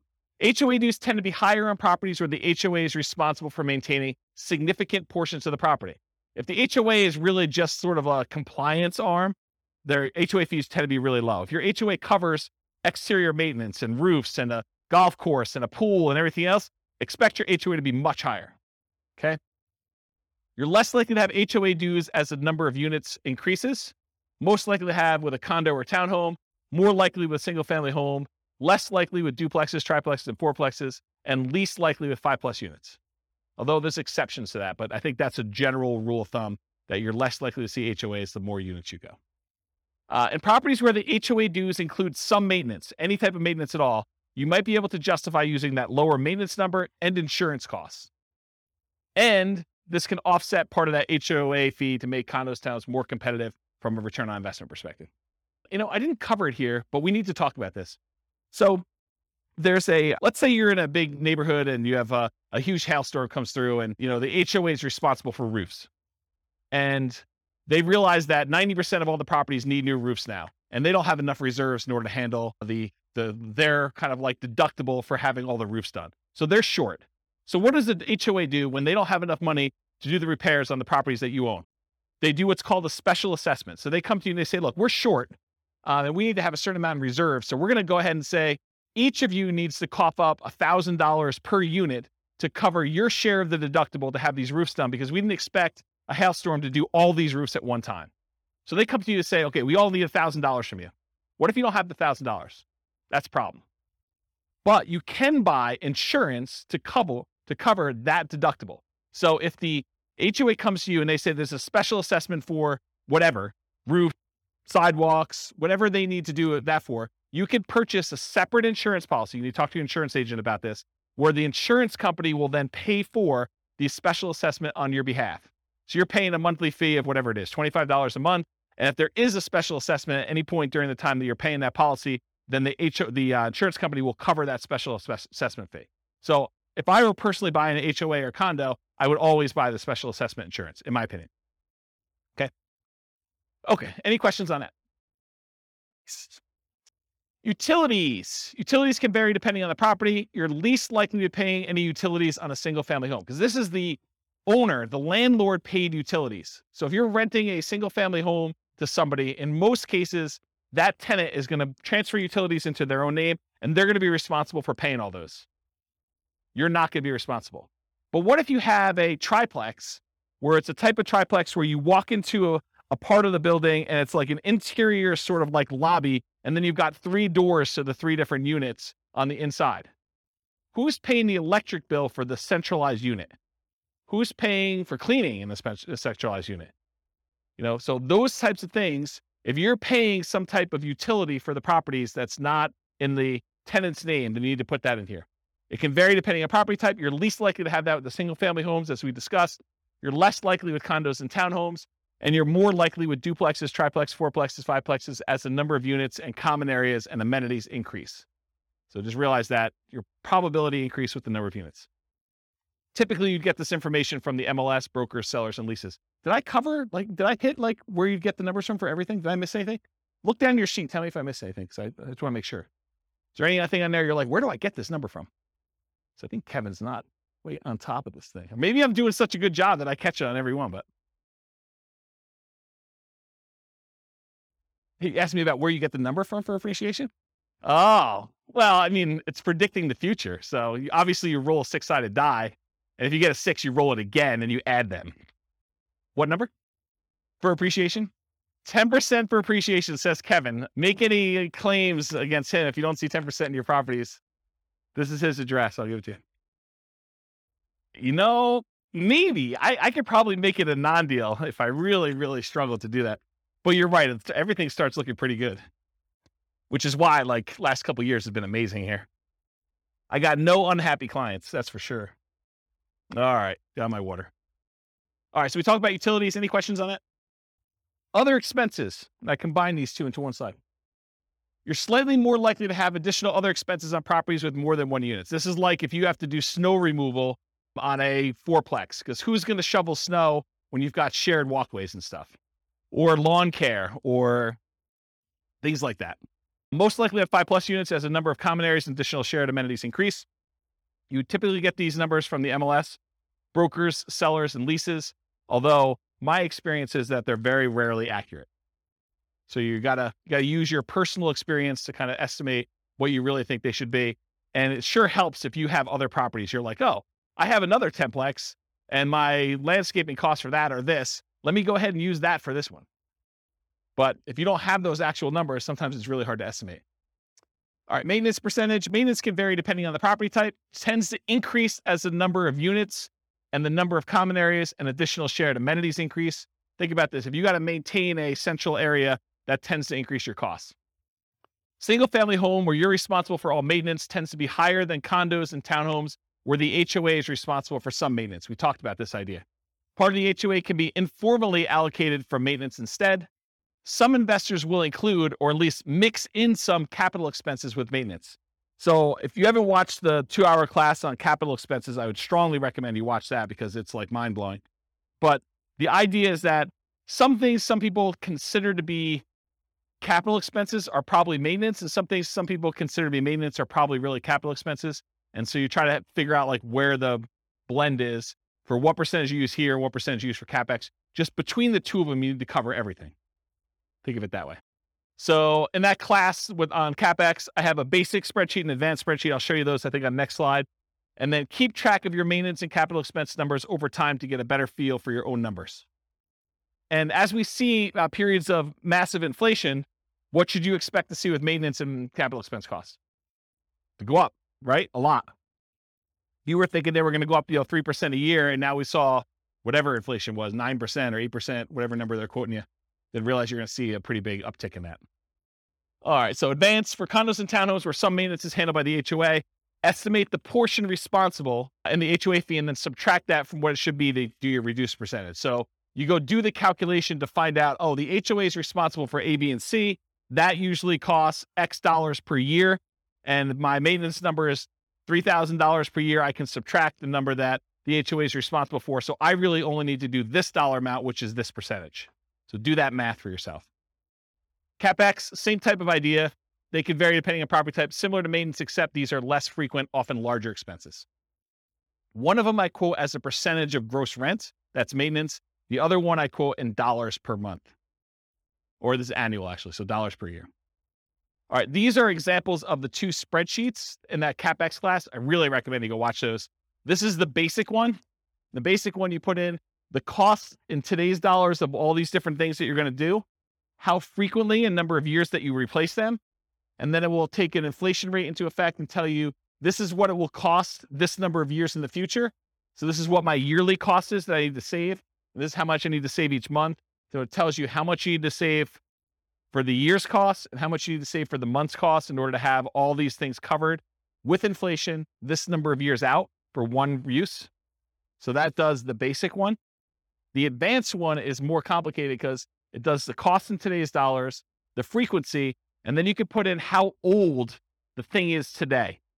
So you may only have, instead of 10 years for an air conditioner, you may be 5 years in. So you really only have 5 years to save up to replace an AC. So that'll take that into account, and it'll adjust all the different years for all the different units. And then it also takes into account if you're putting money aside, what you're earning on that money in some type of savings account, and if you're increasing the amount you're saving each year with inflation or some other number. So the advanced one does a whole bunch of calculations. It's almost like cash flow planning for CapEx, and it shows you your account balance over time and sees if you ever go below zero, and shows you when they all happen and how big order of magnitude they are, like how large the expenses are, and it sums up all of them in this bottom one. So the advanced one is for someone who's like, yeah, I really, really want to know and have an understanding of CapEx. The basic one should get you close. Okay. Management does not tend to vary based on property type, although with some properties, especially larger multifamilies, you may be hit with your property manager minimums, which would make your percentage higher than you would have estimated. For example, if you're renting, you've got like a 20 unit and there's a whole bunch of like 1-bedroom units in there, like studio or efficiency apartments in there. And, they're renting for $550 a month, and your property manager's minimum is $600 a month. You may be hitting the minimum with all those. So just realize that. You get this number from your property manager. And if your quoted property management fee is about 10%, you should probably expect it to be a little higher than that with all the extra fees they add on. So it's probably going to be 11 or 12. So if they tell you it's 10, it's probably going to be a little higher than 10. It's very rare, in my opinion and experience, that the property management number that they quote you is the actual expense you pay to them. Okay? Any questions on this? Yeah, Andrew, you want to? Are you counting like the first month's rent as part when that happens as part of that, or is that a separate? That's a really good question. So in this particular spreadsheet, I combine them all together. So you'll want to merge those into one. So if your property manager says it's a half month's rent every year for lease renewal or putting a new tenant in there, then you calculate out what the property management fee on all 12 months is, plus a half month's rent, and figure out what that would be as a percentage and do those. And then I'd probably bump it up for all the incidental expense in addition to that. So yeah, it's not intended to be broken out. In the other spreadsheets, some people will break out, property management, somewhat like steady state property management fee, and then they have like a lease renewal fee or a lease origination fee separately. I combine them into one rather than do two. Good question. Any other questions on this? All right, so this is the depreciation details on the bottom. So land value percentage. So what percentage of the property price was the value of the land when you bought it? If you're buying a condo or just a condo, usually they don't have any land value. If you're buying a townhome, a lot of times they will have land value. Talk to your CPA though about whether or not they're going to try to reduce your condo for like the shared land fee or something like that. Some of them like to do that. I actually don't know what the right way to do it is, but I think some of them will do like, it's a condo, I don't own any land, so my land value is 0. And some will say, well, you're built on something, and so we got to kind of attribute it to that land, and I'm not sure which way they do it. Anyone know like what their CPA does? Okay, yeah. No one knows. It's a mystery. So that's a land value percentage, because when you depreciate a property, what we're trying to figure out here, one of the reasons why we ask these questions, is we're trying to figure out what the depreciation benefit, what the tax benefit of owning a rental property is from the government. And what we need to know to calculate that is how much of the purchase price was land, because you can't depreciate the land, you can only depreciate the building. So we need to know what percentage was land. Then we also need to know whether it's a commercial or residential property. And by commercial residential, I don't mean, 5 units and above. I mean whether people live there or not.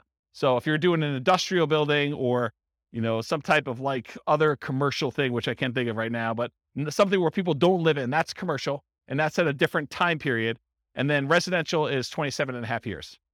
And then lastly, I need to know what your effective income tax rate is to estimate what that cash flow from depreciation will be for you.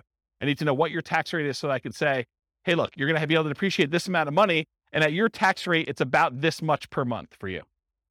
Okay? So what the land percentage is, then we're asking about property type, single family home, condos, townhomes, duplexes, triplexes, fourplexes, and 5+ units. We're typically using R, just residential. So you're doing an R or a C here.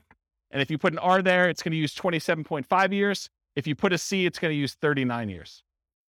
The overwhelming majority of you will not use 39 years. If you would put a C here, you would know. You would know. Okay? So use R unless you know otherwise. And then finally, your effective income tax rate, it's the same regardless of the property type. It's used to estimate that cash flow from depreciation benefit. We multiply the gross depreciation amount times your tax rate to estimate, it's only an estimate, how much your tax benefits would be in cash flow to you. So here's I'm not an accountant, not a CPA. Here's the layman's version of what depreciation is, okay? Let's say you make $100,000 a year between you and your spouse, and you own a property. And after you take out the value of the land, the building itself divided by 27 and a half years is $10,000, okay? So after you take out the value of the land, you take the value of the building, you divide by 27 and a half years, and that equals $10,000. That $10,000 is what I call gross depreciation. You're not going to hear your accountant or your CPA talk to you about calling it gross depreciation. That's like a real estate investor, James kind of term, okay? So gross depreciation is $10,000. So what it really means on your tax return, again, layman's, go talk to your CPA about actual details.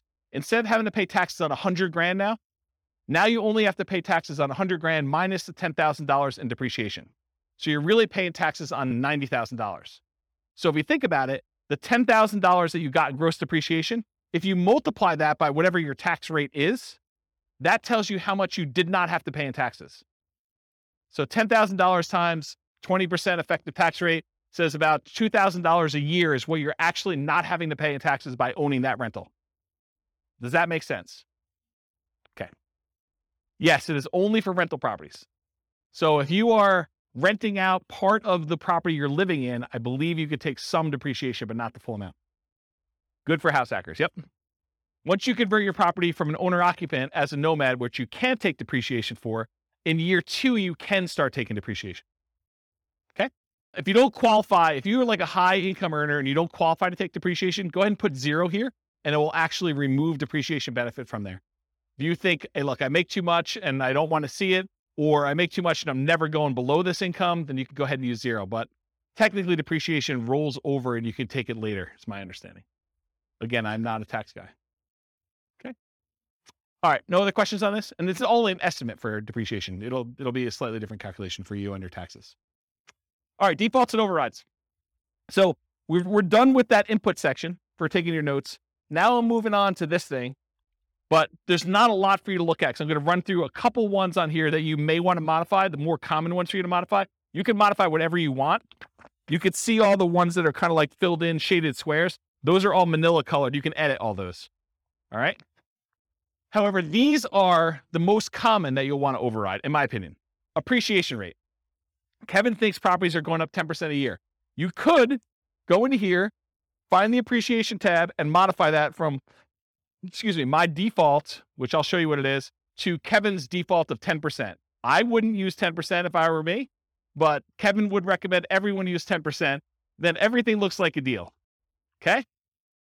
So appreciation is one of them. Rent appreciation rate, how fast rents are going up. That's another one I think you may want to modify, especially if you're in a market where rents are not going up or property values are not going up. Although lately it seems like every market has property values going up. But there have been historical periods of time where property values in certain markets have not appreciated, especially certain types of properties. So you'll find they're good cash flow markets, but their property values are the same price as they were 10 years ago. Although that's probably not true recently. But maybe it's not going to be true in the future either. I mean, maybe it's going to be fixed. Maintenance, especially for new construction. I have a slide on this. Sales costs. If you're a real estate agent and you don't have to pay, the cooperative part of the real estate commission, you can go ahead and reduce the sales costs on here as one example. And refi costs. So if your lender is quoting you a different number than what I have in here for your refi costs, then go ahead and change that too. If you find yourself wanting to use a different default for an override, like you're like, James, I'm tired of going in here and actually changing your appreciation rate every single time, or your rent appreciation, or the refi cost, or what my cost of sale are, then go ahead and change it once. Use that as your default spreadsheet that you used from the very beginning. Then only use yours. Don't download mine every time. Does it make sense? So edit it once. You don't need to do it all the time. All right, so override. So this is an example of how to do the appreciation rate. This is in the overrides tab. You can see it on your handout. This can vary depending on property type. Some people believe that single-family homes appreciate faster than condos or townhomes. The data I have does not show that to be necessarily true. They're really close. But maybe over a long period of time that is true. Although it doesn't make sense to me because then people would buy condos and townhomes because they would be undervalued. But I don't know. Who am I? And these numbers can change over time. I can see prices for apartments largely driven by cap rates changing at different rates than what we typically use for non-5+ units. I can see that happening. Historically, I've suggested 3% per year for appreciation rates for most modeling. Some markets you'll be lucky to see 3% per year.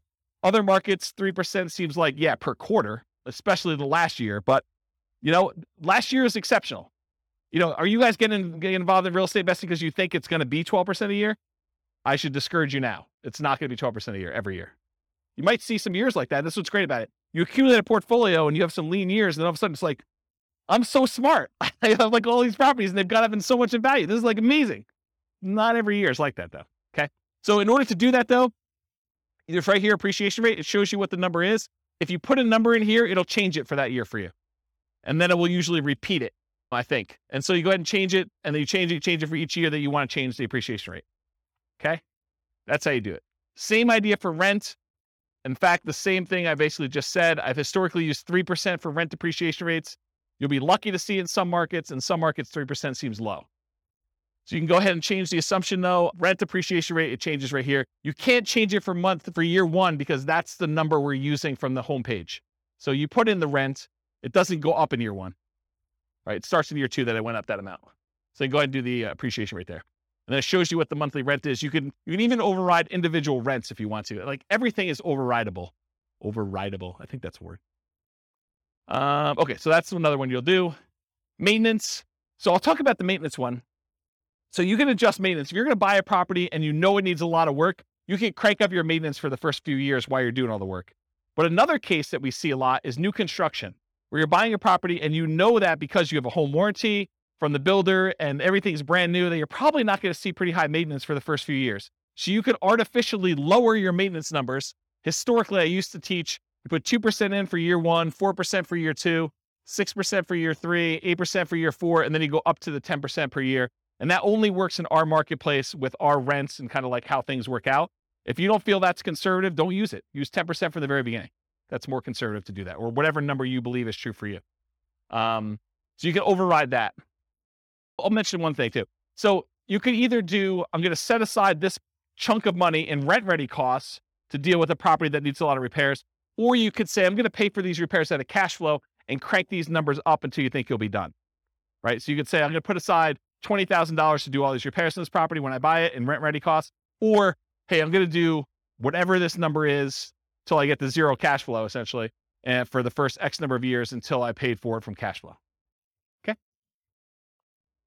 Sales costs. So this is another part of the spreadsheet. It shows you your sales costs. So you can do your closing costs, which is what you have to pay when you're selling the property, any real estate commissions as a percentage that you're going to pay there, or depreciation recapture tax, so that when you get this depreciation benefit while you own the property, but when you sell it, the government's like, we want our money back. So you get this huge benefit of depreciation, cash flow from depreciation while you own it.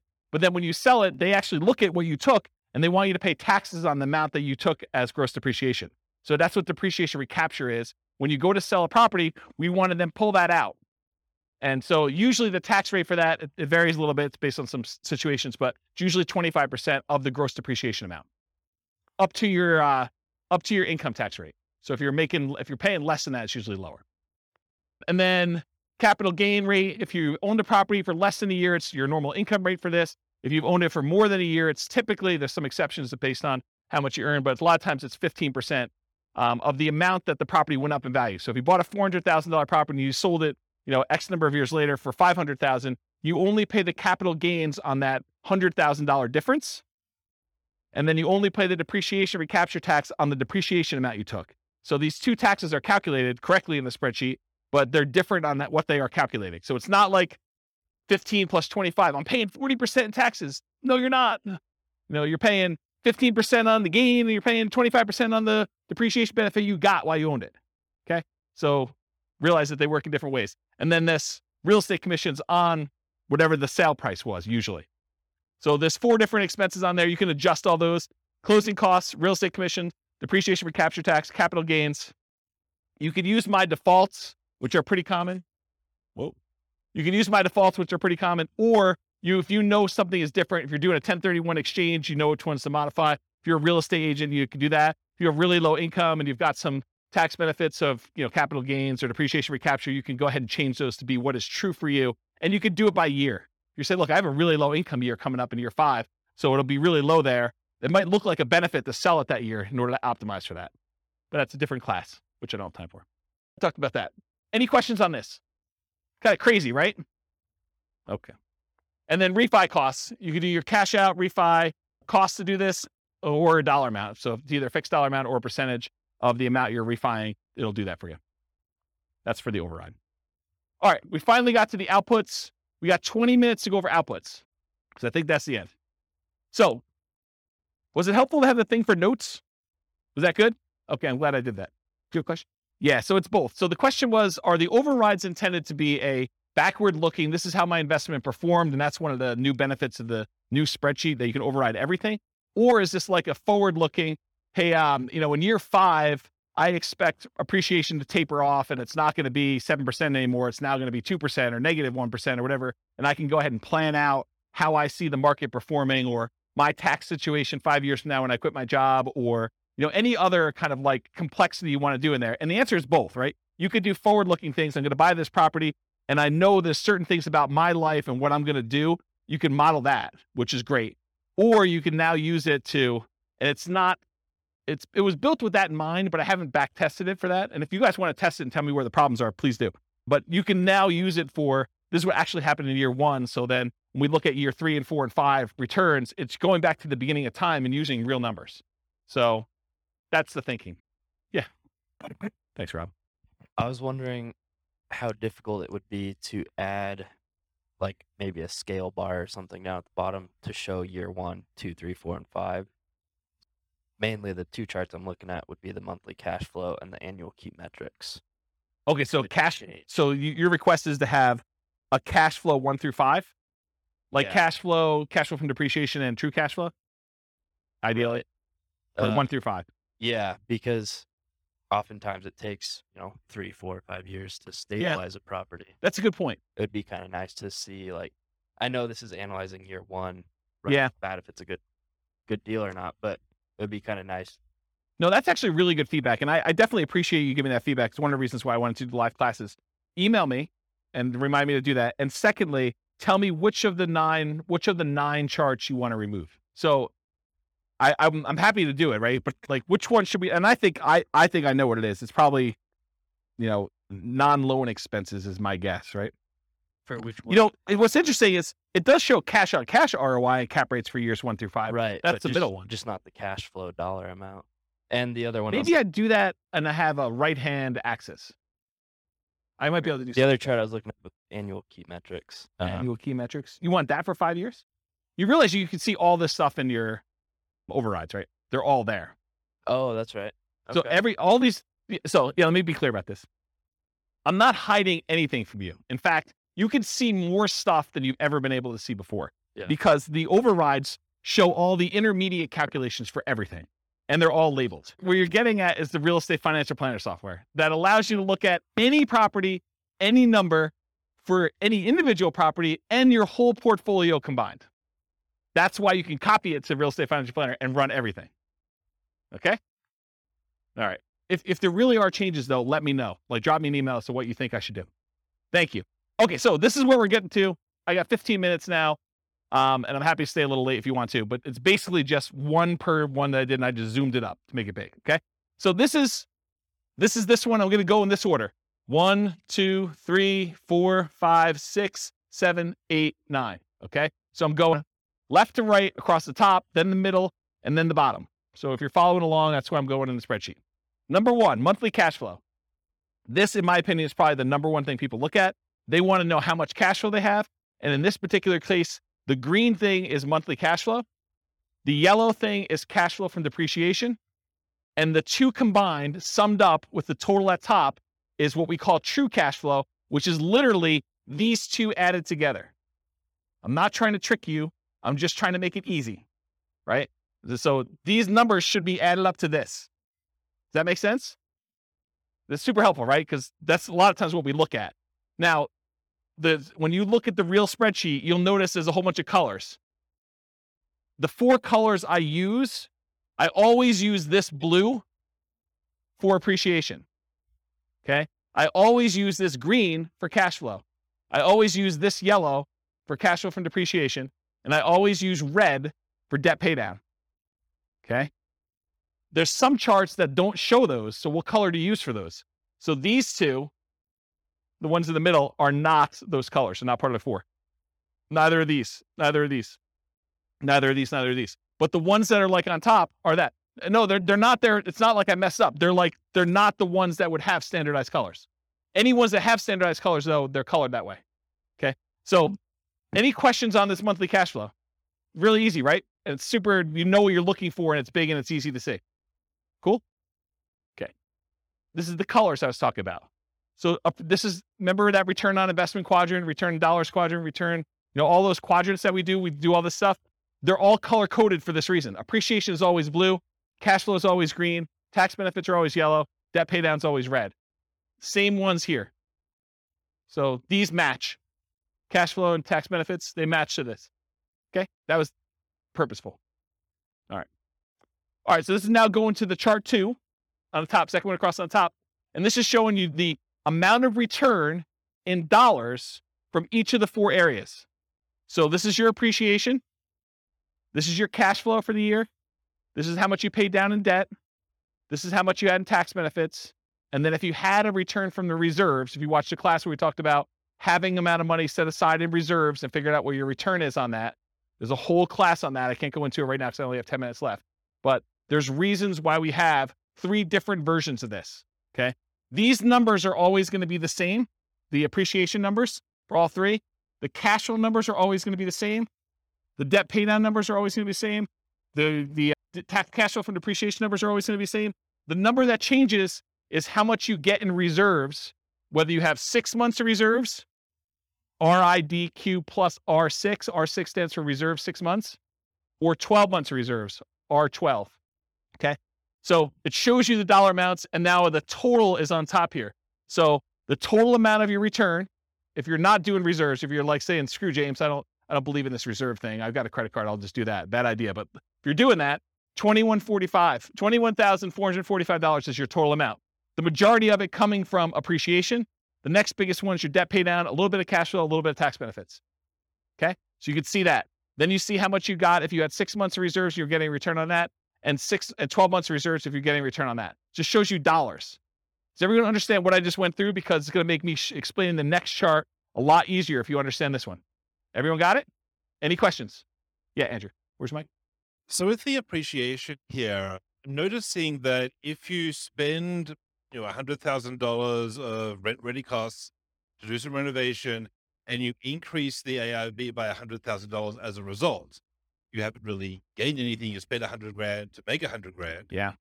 Here in this particular chart, it shows the benefit of the $100,000 of the appreciation, but doesn't show the cost of that appreciation of $100K, because that's considered part of the total investment, not a cost. Yeah. So it's going to come up in the next chart, because then we're looking at return on initial investment.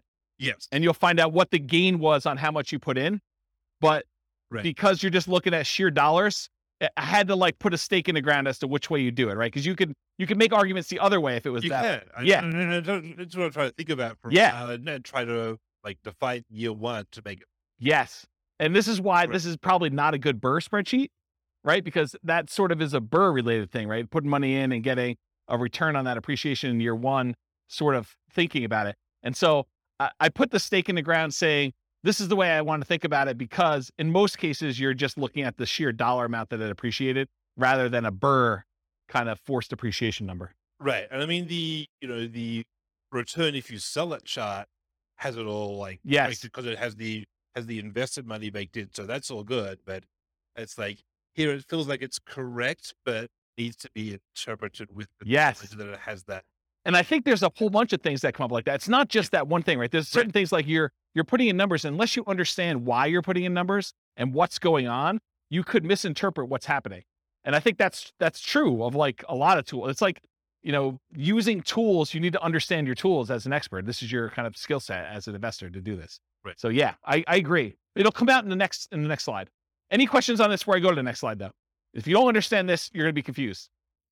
Any questions? This is what this is. This is like if you're getting a return on your reserves. So you put 6 months in reserves in some type of low bearing account. And this one, you're putting 12 months reserves, but you're willing to be a little bit more risky with it and get a higher return on it. Okay. All right. Next slide. This is the same chart presented a slightly different way, but now we're not talking about dollars. We're talking about how much you earned in dollars divided by how much you invested in order to get that return. So now we're saying you didn't have $13,200 in return. You now had 11.49%. That's that 13,200 divided by whatever you invested in order to get the deal. So this now shows you had 11.49% return on that initial investment in year one in appreciation. Okay. Then what's your return from cash flow? You got 0.57% return. It's the cash flow dollar, $656 divided by how much you had to invest to get the deal in year one. Then 4.24% is your return from debt paydown, and 2.37% is your return from cash flow from depreciation. Okay. Then there's a total on top. If you downloaded the old spreadsheet, there weren't totals up here. Now there are. You're welcome. Yes. But everyone has their own version of what a deal is based on what their situation is, what their investments that they can make are, what their market is. There's a lot of factors that go into this and what your plan is, right? I think there's a lot of things.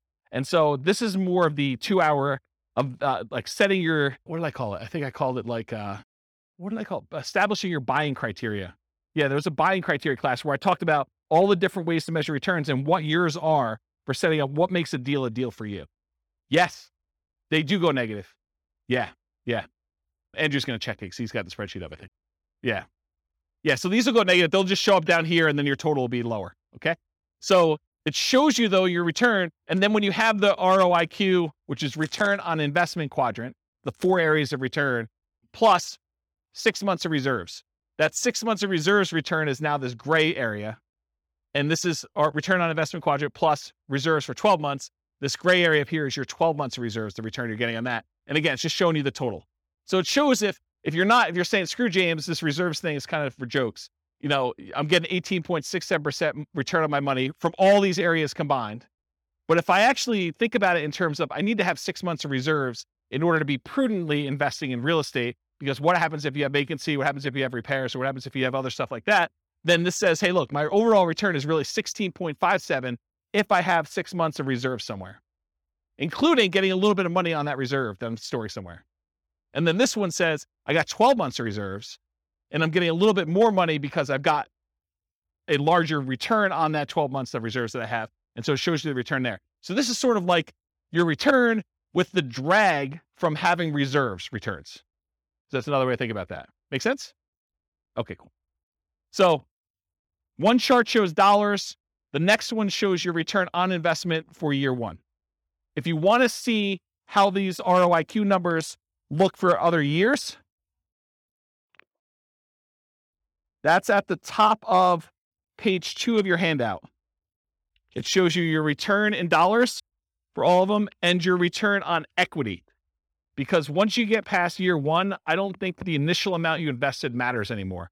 Then I think it's all about how much equity you could get out of the deal and what your return is on that. So it shows you those two, and it breaks it down into the 4 areas for those. Cool? All right. So now we're down mid-row all the way to the left. This is the returns if you sold the property. And I have 3 different returns. I have your annualized return. You basically take the amount of money you made divided by the amount of money you made as a percentage return, and you divide it by the number of years. That's what annualized is. It's really simple. So it shows you if you sold it right away, you'd lose money because your real estate costs to get out of the deal exceeded what you made, which you didn't make anything. But then as years go by, year 2, year 3, you start getting to the point where you're going to make a little bit of money using the assumptions we had. And then the further you go out, the higher this is. And this is the just really simple return you earn divided by the number of years. That's what annualized return is. The next one is compound return. That's the gray line, the bottomish one. And that shows you what return you had as if that was a yearly compounding return. I have to figure out what the formula is, but it's something with an exponent and stuff like that. Just realize that that's what it is. It's compounding. And then the last one is your internal rate of return. Internal rate of return takes into account when you have money going into the investment and when you have money coming out of the investment. And it does a return based on that. So that probably is, in my opinion, the best one to use of the three of them, internal rate of return. So it shows you what it is. And you basically look at the year and what the return is in that year. And that tells you what that return is per year. Okay. So this is like almost 10% per year return in this case. Any questions? And this one shows 20 years for you. So you can see 20 years worth of history. Okay. Any questions on that one? All right. The next one shows you, some people like to look at cash on cash return on investment when they're evaluating their deals. Some people are all about cap rate. Cash on cash says, what's my cash flow divided by what I actually put into the deal? The cash I'm getting back divided by the amount of money I invested. Cash on cash return on investment. Cap rate says, what is the amount of money I would get if I did not have a mortgage on this property, but I had all my other expenses, property management, taxes, insurance, maintenance, all that other stuff. It says, what's the return if I bought this all cash? So it's net operating income divided by purchase price or value, depending on when you're calculating it. But cash on cash is the rate of return you're getting on the money you have invested in the deal. So if you want to do cash on cash, it's these green boxes and they're labeled. So in this case, year one, you get 0.57%, 1.14, 1.73, 2.34, 2.97. And then cap rate just shows you the numbers going all the way across. So if someone says to you, look, I'm buying a 5 cap property, that's cap rate, 5% capitalization rate. Okay. Any questions on that? Yeah. Microphone. Purchase price, not for the ERV, and not dependent on the closing costs and rent ready costs. Is that correct? Yeah, this is a weird one, right, Andrew? Because I mean, it depends on what you're saying. You can make an argument that it should be on ARV, right? Because that's really the value of the property. It's like your net operating income divided by the value of the property. That's how it's calculated in year 2 and 3 and 4 and 5. But year 1, we often use purchase price. So I don't know. I mean, or it could be purchase price minus closing costs because you can't get away without. Yeah. So are you going to the bank and you're trying to show them, like how bad this is, or, or you bragging to your friends at a coffee party and you want to tell them the better number? I don't know. It's literally like you could go either way. What I actually do here, I don't remember. Probably. I think it's purchase price. Yeah. So that sounds, well, it shouldn't be. It should be ARV. Okay, maybe ARV. Because if I'm doing year 2 and 3 and 4, I wanted to be consistent. Yeah. I didn't want to have a number there. So I do ARV, but you can make a really compelling case to do purchase price, right? Because that's really what you're buying it at. Or total invested. It's the other, because you have to invest. Yeah, you're finding all like my weird case examples, like all the. Well, these are to do with you. These are core to the. No doubt. This is like a conversation you and I would have offline that no one else would care about. So yes, I totally agree. Any questions on this? So some people are like cash on cash people. Some people are cap rate. The other way to think about it is cash on cash takes into account your financing. Cap rate does not. Cash on cash takes into account your financing. Cap rate does not. So if it's a weird market where financing is unusual or hard to get or something like that, this becomes a much better metric because it impacts whether it's a deal or not. It'd be return on equity only in the case where it's paid off. Yeah. Yep. I think that's correct. The green bar would become equal to the cap rate if it was paid off. Yep. They become the same. All right. You guys are going way off track, but that's good. You ask your questions. You guys have probably heard the concept of return on equity, right? Return on equity is how much should I make in appreciation divided by how much equity I have in the property, or how much should I make in cash flow divided by how much equity I have in the property, or how much should I make in cash flow from depreciation divided by how much equity I have in the property, or how much should I make in debt pay down divided by how much equity I have in the property. You guys have kind of understand that concept. That's not exactly what this chart is, although it's really similar. The difference is your equity in the property is not all yours to keep. If you were going to go sell that property, there would be costs. You probably have real estate commissions. You probably have closing costs to get out of the deal. You have that depreciation recapture tax. You have capital gains tax. So your equity, you may think, hey, look, my property's worth $500,000. I owe $400,000. I have $100,000 in equity. Oh no, you do not. What you have is $100,000 minus 6% of the $500,000 in real estate commissions minus 1% of the $500,000 in closing costs, minus 25% of whatever I had to get in depreciation over those years that I've owned it, plus 15% of the $100,000 that I had in appreciation. Those are all subtracted from that $100,000. So maybe you have $50,000 or $40,000 left. This chart shows you that return you had from appreciation divided by what you'd walk away with in cash by selling the property after all those expenses, closing costs, real estate commission, depreciation recapture, and your capital gains. So true net equity is actually the equity you have if you sold the property and you did all the stuff you're supposed to do, paid closing costs, paid whatever transaction costs to get out, the depreciation recapture and the capital gains tax. Okay. So these numbers, in my mind, you want to know what your true net equity is because you want to know, hey, if I sold this property and now I walked away with $40,000, what would I have to get on that money that I walked away with in order to match this real estate deal? That's what we want to know, right? We want to know, like, if I sell this, what do I need to beat to invest? So that's why I like this. And this is why this chart is the way it is. So the blue line shows you your return from appreciation divided by how much true net equity you would have in that year.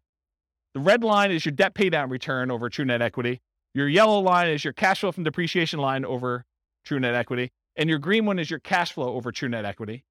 And this dotted line is the sum of all of them. So you're pushing almost a 23% or whatever it is return on true net equity in year one, and it kind of continues to taper off over time. Does that make sense? Okay. Annual key metric. I'm moved on to the next one. I'm at the very bottom all the way to the left. This just shows you your gross potential income.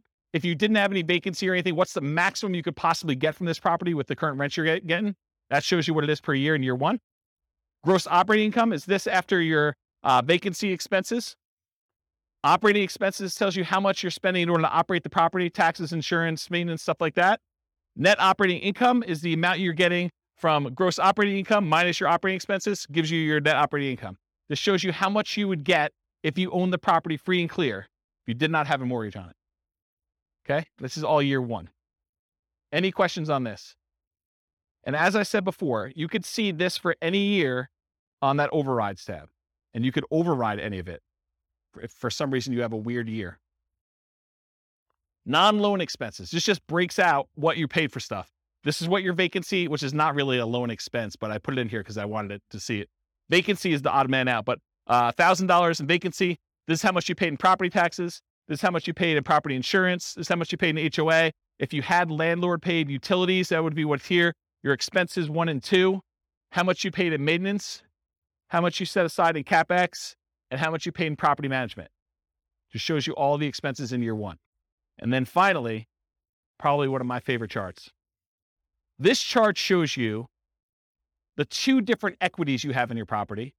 The equity if you sold it, and the equity if you were able to get a 75% cash out refinance loan. And then what it costs you in order to access that equity. Okay. So the blue line shows you how much true net equity you had. You had a little less than 100,000 in year one. And it kind of steadily increases over time to year 20.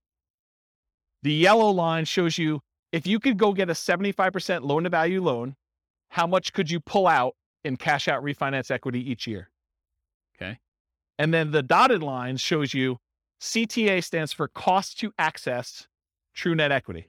So what are all the costs, real estate commissions, closing costs, depreciation recapture tax, capital gains tax, in order to get at this $100,000. So you paid 40% of what you got out here of $90,000 or so in order to get at this. That's really expensive money, right? So you could see what the cost was in order to get at that money. Okay. And if you do a cash out refinance, it starts off really, really expensive to get out a very small amount of money. But over time, as your equity increases, your cost to access the cash out refinance equity goes down. That make sense? Because a lot of people are like, hey, I want to redeploy this equity, right? I want to go use this. Well, some people don't care. They're like, I don't care about the cost. It's the opportunity to go buy another property. And in that case, that's fine. But at least you know now what the cost is to get at that. This shows you how much you can get at. Okay? All right. Last slide. Then I'll take questions if you guys have it. I would suggest to you, if you're serious about being a real estate investor, go analyze 100 deals.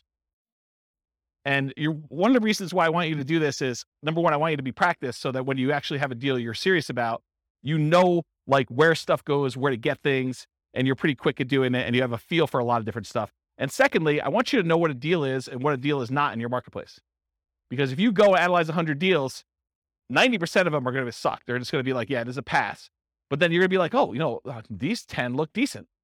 And you're going to know what looks decent because you'll have analyzed 100 of them. Okay, so that's why I suggest you do that. Then, how many people are like overwhelmed? They're like, holy crap, James, you are like crazy. No one? Oh, okay, you got a couple people. Okay, yeah. So this is the challenge, right? Because not everyone builds spreadsheets like this in retirement for fun, right? Like, this is like, oh, you know, I'd like to make a new spreadsheet. I'm going to go build this crazy thing. And this is what pops out 2 days later. And I understand that. And unless you have done this a whole bunch of times, you're like, cash flow from depreciation, true net equity, what are you even freaking talking about? It's like foreign language to a lot of folks. And you'll get better at it over time if you keep coming to class, which is what you want to do. But if you're overwhelmed and you're about to go buy a deal or you're trying to do this, get help. Don't like try to struggle through it and think, oh, I think I got this. And then you kind of half-ass it and you end up with a really bad deal or really struggle with something. You can ask your real estate agent to say, look, I'm doing this deal analysis. You know, help me walk through this together. They may use my spreadsheet. They may use one of their own. It's up to you and up to them. But go ahead and ask them, or, you know, go find a CPA or an accountant who understands this stuff and can help walk you through your numbers. It would help if you did the 100 deals first. That way, when you go to them, you know enough to see when they're BSing you. Not talking about CPAs or accountants specifically, but in general, if you go to someone, you ask for advice and you don't know that they're like, they don't know what they're doing either. It helps if you kind of know, right? So definitely go get some advice if you need to from account CPA. Or if you can't get your real estate agent or your accountant or CPA to do this and you absolutely need help, you can purchase support. You can say, look, I'll pay James for 30 minutes to go over a deal with me. And you could, or someone else. It may not be me, but because I may not want to do it forever. But basically, you can go do that if you really, really want to. Steve's laughing because he knows. He's like, yeah, James is going to do this once. He's going to like, screw this. I'm not doing that anymore. I appreciate that. Yeah, I appreciate that. It's a very nice compliment. I'll have to give Steve his $20 later. So in my opinion, it's better to pay a little bit of money and avoid buying a really bad deal than to buy a bad deal because you were unwilling or, you know, your pride was too much to ask for help. I think it's just better to get help if you need it. All right, that's all I got. Any questions about anything before we go? Was that helpful for you guys? Was there any lingering things you're like, oh man, James, I thought I was coming to learn about this and you didn't even talk about it? Anything like that going on? Yeah. You want to do the mic? Just to make sure. I think you have this, but is there a list of like all the different equation breakdown somewhere? Like they're all visible in the spreadsheet, right? Like you can mouse over it and see them. Yeah. And one of where it's appropriate, I use named variables when I build my spreadsheets. But what the challenge is when you start going 40 years out, not naming appreciation year one, it's whatever the letter is. So it's all in there. You can go like mouse over it and it'll show you in the field. Andrew can double check me, but I'm pretty sure you can see those, right? If you mouse over like a computed field, it'll show you what the formula is on top. Yeah. So there's a good book out there. I think it's like, I don't know, 103 investor metrics every real estate investor should know or something like that. There's a book on Amazon you could buy and it walks you through the calculations for how to do all of them. So that's probably a good book if you haven't ever seen those and you need that. I don't remember what the title is, but it's something like that. 52 metrics some real estate investors need to know, or yeah, look on Amazon. I was just wondering where do we go to start the 100 deals? MLS. Just start going through MLS. You know, if you're doing stuff locally, go pull them out of the MLS, or you know, you're doing stuff remotely, pull them out of their MLS. But yeah, don't overcomplicate this. Just go pull up deals. It doesn't even matter if it's a good deal because you're going to start finding out what's normal, and then you'll start saying, "Hey, look, I'm tired of analyzing the same crappy deal. Let me start discerning and getting better." Anything you do in life that you practice multiple times and you do repeatedly, you just naturally start getting a feel for it and you get better at it and you start understanding how things work out. And it may take more than 100, or you may be done at 15. It's probably going to be closer to 100 though. And I can't tell you how many deals I've analyzed at this point. It's a lot. It's a lot of deals. And eventually you start coming up with rules of thumb where you're analyzing a deal and you're like, oh, this is just like this property that so-and-so bought or I bought, except it's $10,000 more or $50 less in rent or $100 more in rent. And so you start getting to the point where you're like, that was a really good deal. It was like $200 a month cash flow. So if it's $50 more in rent, that's going to be like $250 in cash flow. So I know that's going to be a good deal. And you start getting references that you can use and shortcuts, but you don't get that unless you've done 100 and probably more than 100 to kind of get to that point. But that's where you're aiming for. So there's a class though that says like criteria that you would consider. I didn't remember the title of that class. Was it Establishing Your Buying Criteria? Yeah. So there's a 2-hour class on that. And honestly, I don't give you an answer. I don't tell you. It's on the website, Establishing Your Buying Criteria. So the challenge you're going to have with that class is, I don't say to you, 10% cash on cash, you want to buy those, right? What I talk to you about is, these are the different kind of metrics you can use to establish whether this is a deal for you or not. And it's up for you to decide what that is. And honestly, if I gave you numbers today, they may be very different than what they are 6 months from now. And I know they're different than what they were 6 months ago. Like, I did a class right before I went on sabbatical and I was going to retire, and it was called, Is Nomad Dead? Because the question I got from people was, hey, James, in your Nomad book, you're talking about $270,000 properties. And the properties I'm buying now are $400,000, and the rent to price ratios are very different than what they were. So is Nomad work anymore? Should I even bother with this crap? And what we determined was, look, if you ran Nomad from where we were then, which is probably even different than it is now, but if we ran it from where we were then, I showed you what the returns would be with just really modest kind of like returns. And I said, can you beat this return somewhere else? Do you have another investment that you can make, or another investing strategy? Maybe it's not even real estate, maybe it's stocks, or maybe it's something else, but do you have another thing that you can do where you can beat these types of returns? And if you do that. I'm not, don't do the Nomad one if it doesn't make sense. But I think for a lot of folks, Nomad crushes everything. Like, you just look at it, you're like, even with conservative numbers, and even with markets going down for a couple of years or things like that, I don't have something that I can use to beat it. Wasn't that sort of the gist of that class? Like, I'm not trying to tell you to do Nomad. I'm just saying, look, this is what Nomad looked like back then. This is what it looks like now. Can you do better? Can you do worse? I don't know. You decide. So I can't give you a number. I can't tell you, you need to make $100 a door, or you need to make $500 a door, or you need to make 5% cash on cash, or you need to do this. Partially because I could tell you need to make 5% cash on cash, but that may be for putting 25% down. And maybe it's not even buying in our local market. And then you're like, well, I can't find any things where I can get 5% cash on cash because I'm doing Nomad and I'm putting 5% down. So nothing's got 5% cash on cash. It's all negative. Or I'm doing a VA loan with nothing down for my first deal, and there's no way I can get numbers like that for that particular deal. And in another market, someone could be listening to this recording and being like, man, you guys aren't able to get positive cash flow. I'm trying to determine whether I'm buying a $600 a month positive cash flow deal or the $450 one that's in a slightly better area. And so it's a totally different thing. Or maybe you're doing short-term rentals or something like that, where it's like, yeah, 5%, like try 50% cash on cash return in the year. Like, they're totally different numbers. Or maybe I'm doing Burr and I'm really trying to not have money in the deal at all, but my cash flow I don't care about, because I can wait a long time for cash flow to improve when I don't have anything in the deal. There's all different criteria, and it's really you that needs to decide that, not me. I can't come in here and tell you do this, and it'll be out of date, 3 months from now. Especially if the market softens or the market gets, hard to imagine it getting crazier than it is, but the thing goes both ways. And a lot of people who come to these classes and they're relatively new, they haven't seen the down market yet. And so you don't know what you don't know. And I'm sure I'll talk about that in future classes, but I've lived through some pretty rough markets.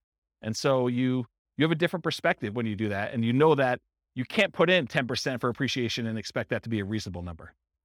Right, Kevin? Yeah, see? But when you put in 3% and then you go back and you're like, wow, James is off. It's not 3, it's been 9 for like the last 3 years, and I look like superstar. Just, remember those superstar feelings next year when you give 5% back, right? Because it still is awesome, but it's still not, where it is. Even if it didn't go up in value at all and all you did was pay it off over 30 years, the numbers look awesome. So, paying it off. Totally. Yeah, that's exactly it. I mean, just imagine, you put up 5% now. Let's say it's a $500,000 property, which is about where we are now. You put up $25,000 in order to buy a property, and when you're ready to retire, it's a $500,000 asset. Where else can you put up $25,000 and have it be $500,000 in 30 years? That's like a 10.51% compounding yearly rate of return.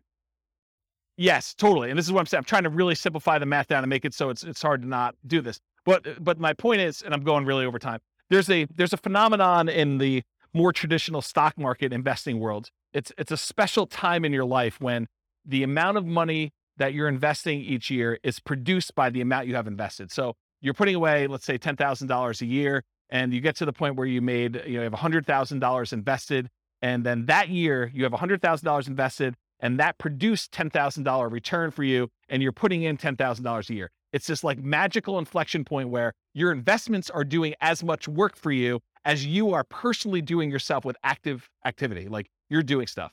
And so it's this really weird, magical thing that happens. And for stock market investors, because the returns are what they are and all these other factors that go into that, you're not having, a big asset thing, that usually takes some time to get to that point.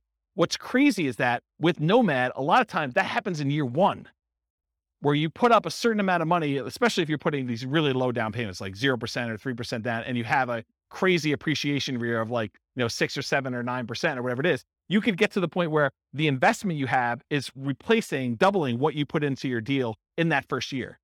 And if not in the first year, in the first few years, which is just crazy to think about. And then to think, okay, I bought that one investment. Now I'm going to buy an additional one, a second one in year 2 by doing Nomad. That's just awesome, because now you've got 2 contributing toward that thing, which is just crazy, crazy good. I don't know. I'm off on a tangent. Any other questions? Well, thank you all for coming. I appreciate it. We'll stick around for a few minutes. I'm going to stop the recording. Thanks all for coming. I will talk to you all soon. With home prices up, mortgage interest rates up, and rents up, but not quite enough to counteract the higher prices and interest rates, cash flow on rental properties in Amarillo is harder than ever. Book a call with the Real Estate Financial Planner to apply our proprietary 88 strategies to improve cash flow on your rentals.